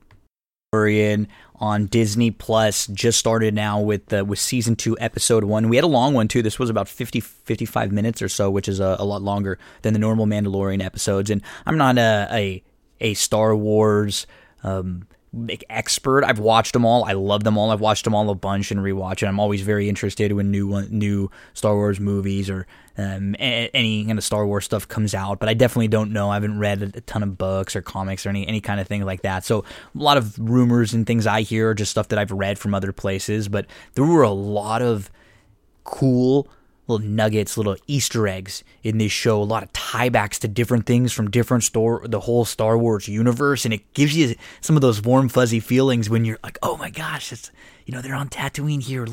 Is that the pod racer that was Anakin's? Is that just lots of Boba Fett's arm? Like, what is going on? So this episode I really, really enjoyed. It's called the Marshal, and what we see is a return to Tatooine. What's happening is the Mando is trying to find other Mandos who can help him take the child back to the Jedi. And he has found someone who supposedly has some information on where there is a Mandalorian, so he goes to inspect and to try to find out. And of course, the situation that he gets himself into, he's in like the seedy bar where there's fighting going on, and of course they see the little baby Yodes and everyone in there, and so everywhere Mando goes, he's going to be drawing a ton of attention. Of course, he has to use some of his fighting skills. He quickly dispatches of them, and he's able to get the information that he wanted and find out that there is a Mandalorian supposedly on Tatooine. Doesn't know much more than that. So, what does this mean? Tatooine, a Mandalorian, we start get on all the Boba Fett ties in. Now you start thinking about the timeline of where Boba Fett is. It should be. Did he die? This. What's happened? How old should he be here? And this is something to keep in the back of your head throughout the episode, because Mando goes to find some help from his friend. Remember the crazy woman who just loves the child and helped Mando babysit the child there? That is Peli Motto. And one thing we see too is how the Mando is starting to change, right? Remember, he was still sort of aggressive early on in season 1. We didn't really know what his moral compass was like, and he's becoming more and more of like a father figure to the child, and just more compassionate in general. He doesn't have that disdain for the droids anymore after what he experienced and the help that he got from a droid at the end of season 1. So he asks his friend here, who is also going to help clean up the ship and repair it, to give him some directions to Mos Pelgo. And it's the place that she said it's an old place that was wiped out, and it's not even really located, but it's on a map and with this weird unmarking, and there's something fishy, there's something off. So this is where the Mando is supposed to be, the other Mandalorian that Mando is looking for. So he uses a speeder and he goes to check things out, and he walks into a bar, and then quickly somebody walks in and it looks like it's Boba Fett. I mean, we've got the same armor, everything. And this is actually Vanth, who is played by actor Timothy Olyphant, who does a great job here. This role, it fits him so perfectly. He's sort of like the shady. He's not shady. He's like a Robin Hood kind of character. He's doing what's best for the people. He doesn't mind robbing from the rich to help the poor. And so that's sort of what he's done here. He's come across this armor, and with the armor, he's been able to take care of this town, save them from raiders, and become basically the mayor of this town. And so what Mandalorian finds him, initially he's pissed off because this guy shouldn't have the armor on. And he could tell, we know right away he's not a real Mando because he takes his helmet off instantly. So as they're about to get ready to fight, the whole place shakes, and we see this crazy krayt dragon, a creature that has been referenced throughout Star Wars lineage a couple different times, and the CGI and the way this monster looks is probably better than anything we've seen in any Star Wars. It is incredible. The look, the size, the ferocity. Really, really great episode. And so what ends up happening is the two, so Mandalorian and Vanth, they have to come to an agreement. Vanth says, hey, I'll give you this armor if you can help me get rid of this big dragon that's been terrorizing this town, because it's killing people and plucking them off one at a time. So Mando agrees, but he goes to ask for help from the Tusken Raiders, because they know the lay of the land a little bit better, and this small town is going to be no match for that massive krayt dragon. So now, like every episode of Mandalorian, there's a big picture going on, right? Overall, he's trying to get the child home safely back to the Jedi. But in every episode, he has this different encounter with the new characters, with some monsters, something big that he has to overcome, and that's what ends up here. Now they have to plan how they're going to kill this dragon, so that way he can get the Mandalorian armor, and then be on his way and try to find where he can get more information about what he has to do to return the kid home safely. And so they hatch this crazy plan. And while they're inspecting it, there's this cool throwback where Vanth is on Anakin Skywalker's old pod racer. I mean, that's a boom instant. Like, oh, wow. And there's some hostility between the Tusken Raiders and the people of that local town because the Raiders have come in and killed some of the people in the town, but they both will get wiped out if they can't work together and take care of this Krayt Dragon. So Vanth is able to convince the people of the town that they all need to work together. Mandalorian's kind of the go-between with a lot of this because he's able to communicate with everybody on all sides.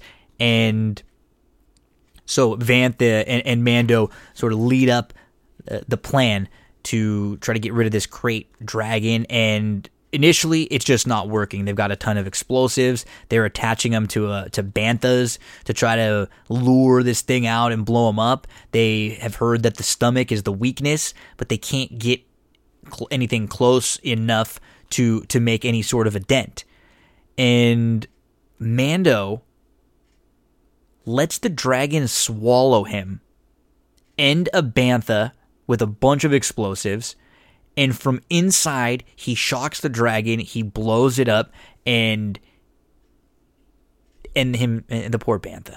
And now the dragon's dead, and Mandalorian gets the armor. The Tuskens and the townspeople are able to coexist here, and this is a cool throwback to Boba Fett and the jetpack, what happened with him with the Sarlacc pit, and there's just so many cool things to tie back and forth. And like I said, I'm not even one who notices a billion of the little things. I'm only noticing small things here and there. So Mando is on his way. He's got the armor now. And the thing that happens at the end is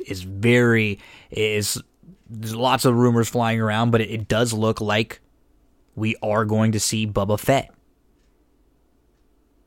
Because Mando is heading back to Mos Eisley, and we see a figure that's got some weapons on his back watching, and it's the man who played Jango Fett in Attack of the Clones and Commander Cody in Revenge of the Sith. And there's a big thought that this is Boba Fett. So really exciting on where we're going next. This is, to me, one of the few still week-to-week shows that I'm actually out there watching. Stephanie and I are really excited every time this one comes on. We watch it instantly. We stay up late a lot of the time. And now with this whole, is this Boba Fett? Are we going to see Boba Fett next week? Are we going to just get an episode that's got nothing at all going on related to what we just saw? I don't think so. I think we're going to start to pick it up. No slow start with this episode. A lot of action. Visually, it was great. And I love the interactions with the Mando and the quote-unquote fake Mando. I love this show. The Mandalorian. That was Season 2, Episode 1. We will talk each and every episode of The Mandalorian here on That's What G Said, and that is going to do it for us on this episode. A big thank you to all the sponsors of That's What G Said. A big thank you to all the guests who joined us, specifically Bree Mott, Brian Aragoni, Sean Alvarez, Ryan Dickey, Andy Villanueva, Barry Spears. We will have even more for you for Breeders' Cup Saturday. That might have to be broken into 2 different shows. I'll just see how long it is. It may not even be long enough to get onto one, but I'll continue to post all the time codes and everything. Make sure to pay attention so that way you can skip around. If you want to go to race, download, subscribe, rate, review, share the show with your friends. Our numbers have been great as of late. We've been really, really breaking records the last few weeks, so thank you to everyone for listening. Joey, take it away.